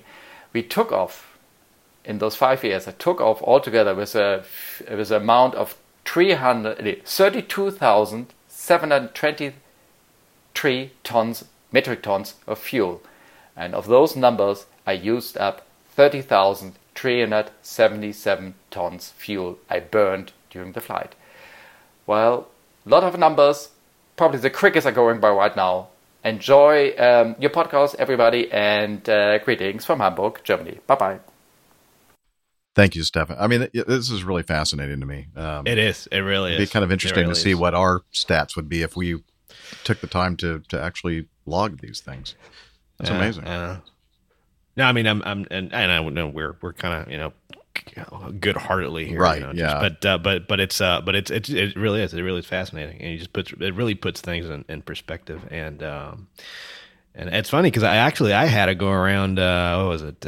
2-3 weeks ago, going into Kona. We're going into the ILS to the North Runway, and then usually what I'll do is right after I select landing flap, and you reference what your ref speed is plus whatever additive you have. I'll go to the progress page 2, and that'll on the CDU there, control display unit, and that'll give me what my actual crosswind factor is and tailwind or headwind factor is, and I always use that to reference what the wind is, right? And so very, very short final, the wind rotated from a quartering headwind to a quartering tailwind, and it went above the 10 knot limitation for us, so we had to go around. So you just go around. The funny thing is that it was my first officer's first ever actual go around on the 7.6. He hadn't flown a go around. Well, I flew go around, but he'd actually never experienced a go around before. Right. And he said that it was very, very different than the simulator. It felt the kick in the pants that you get from those engines spooling up. Right. It can surprise some people, and but it was fun. Came back around, did the visual to the other side, landed no problem. So cool. But I didn't keep track. I mean, I didn't add that to my tally, I guess. We even have some perhaps visual aids that he sent in. And again, look at that. Have this in our show notes. If you're watching the video, I'm displaying it right now. These are some a visual depiction of his flight routes. And I think I have another one here. I don't know if I have to hit this again. I think I do. Oh, wait. No, I thought I was sharing it. I guess I wasn't. Okay, let me try that again. It was being shared? Okay. Yeah, I saw it. Okay, and let's see. Here's the other one. I think this is a different one. Same colors, but look at that. Huge number of flights. So again, if you want to see the visual depiction of Stefan's flights, look for the link in the show notes. Thank you, Stefan. And as Rick said, this is all good-hearted. We're actually very impressed that you have all these stats. Very impressive. And you're such an evil person. Look at all that fuel he burned. Oh, I know. Terrible person you are. Okay, just kidding, of course. And looking forward to getting that gin, Stefan. And I'll let you know when I do. And I'll let you know what I think. And that, ladies and gentlemen, I believe we'll do it. Perfect, guys. Perfect. For today's little segment with Miami Rick. And anything else to say, Rick, before we go? Well, I will miss you guys tomorrow, and I hope that you have a great time. And I think it's time for me to go get some barbecue. Ooh, that sounds good. All right. Well, I guess we'll throw it back to myself and Steph and Nick in the studio. Here we are. Well, hey, Nick's not here though. No, Nick left. He went to bed. Slacker. It's getting dark here too. Jeez. Yeah. It's not really that dark in this room, but no. I don't know. The light is very. The lamps have like a mood lighting thing going on, which I'm not sure. Hey, babe. Hey. See if I can turn some more. No, that didn't even make any difference. No, just the lampshades are very like. Oh, wait a minute. Yeah, go ahead. Beige. Keep talking. No, the lampshades are beige. They're not like bright, and the light bulbs must be like 20 watt or something. I'm not sure. Don't pay attention to what it's not even dark outside yet, but all it's doing is picking up the light from these lamps.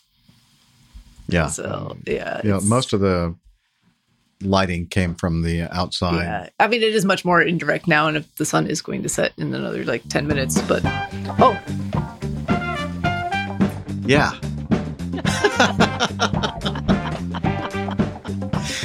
Hey, baby. And I'm not even going to mention what the name of that. I saw that. Please don't. That's terrible. Yeah. And Steph was going, "What is he doing?" Just going to roll with that and not ask questions. It's best not to ask any questions.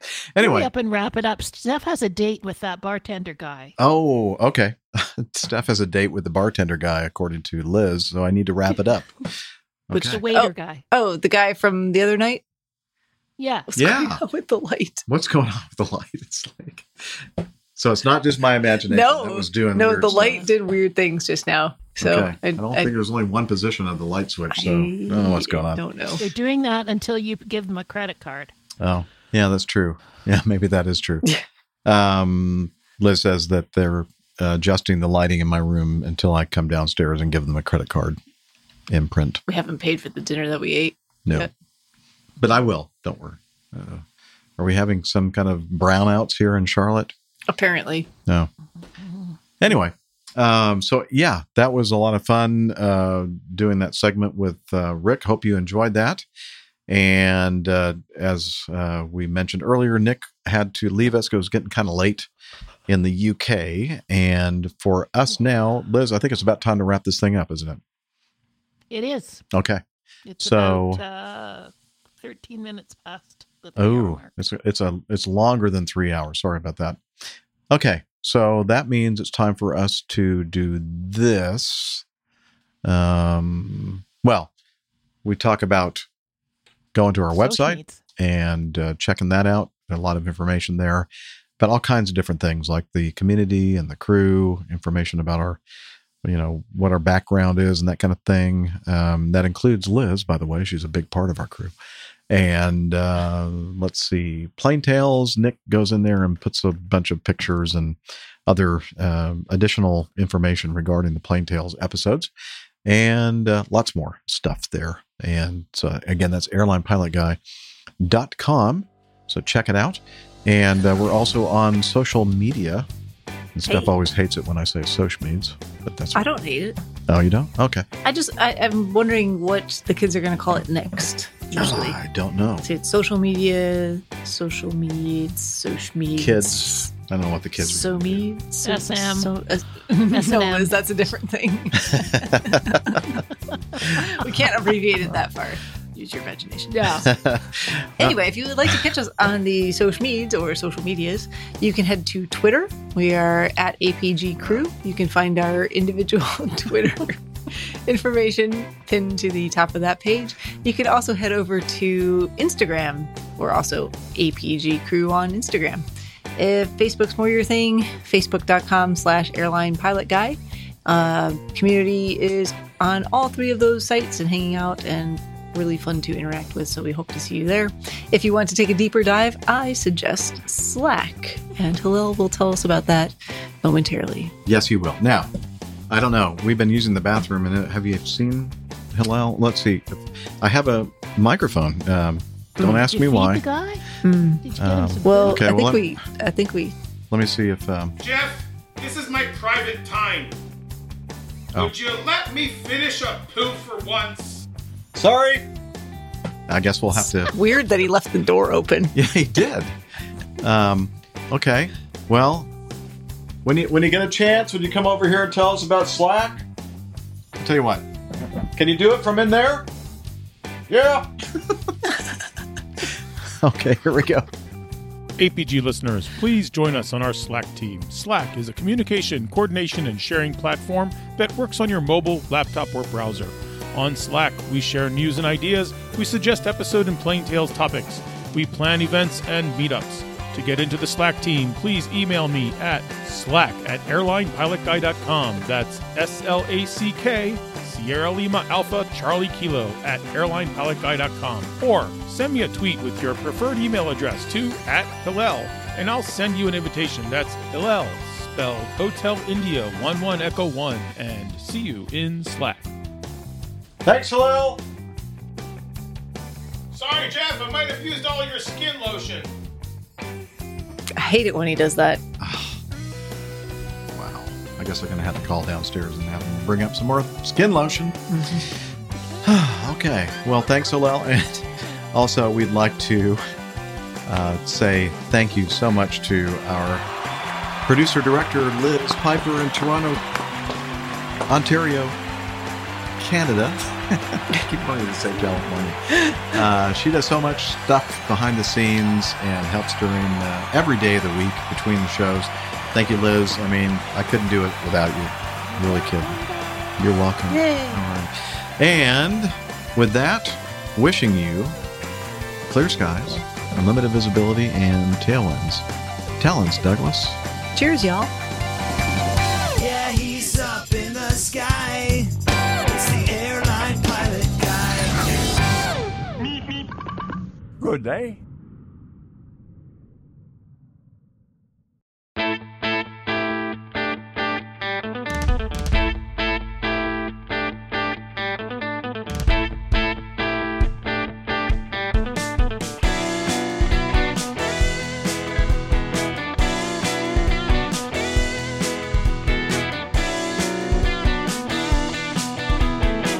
I used to be such a good pilot till I started APG. I opened doors for little old ladies. I helped them to their seats. Airline pilot guy, I fly America. Oh, airline pilot guy, he can land in heavy fog. I got no friends cause I'm always flying. I just don't have the time. But I can land this old plane. I can land it just fine. Airline pilot guy, I fly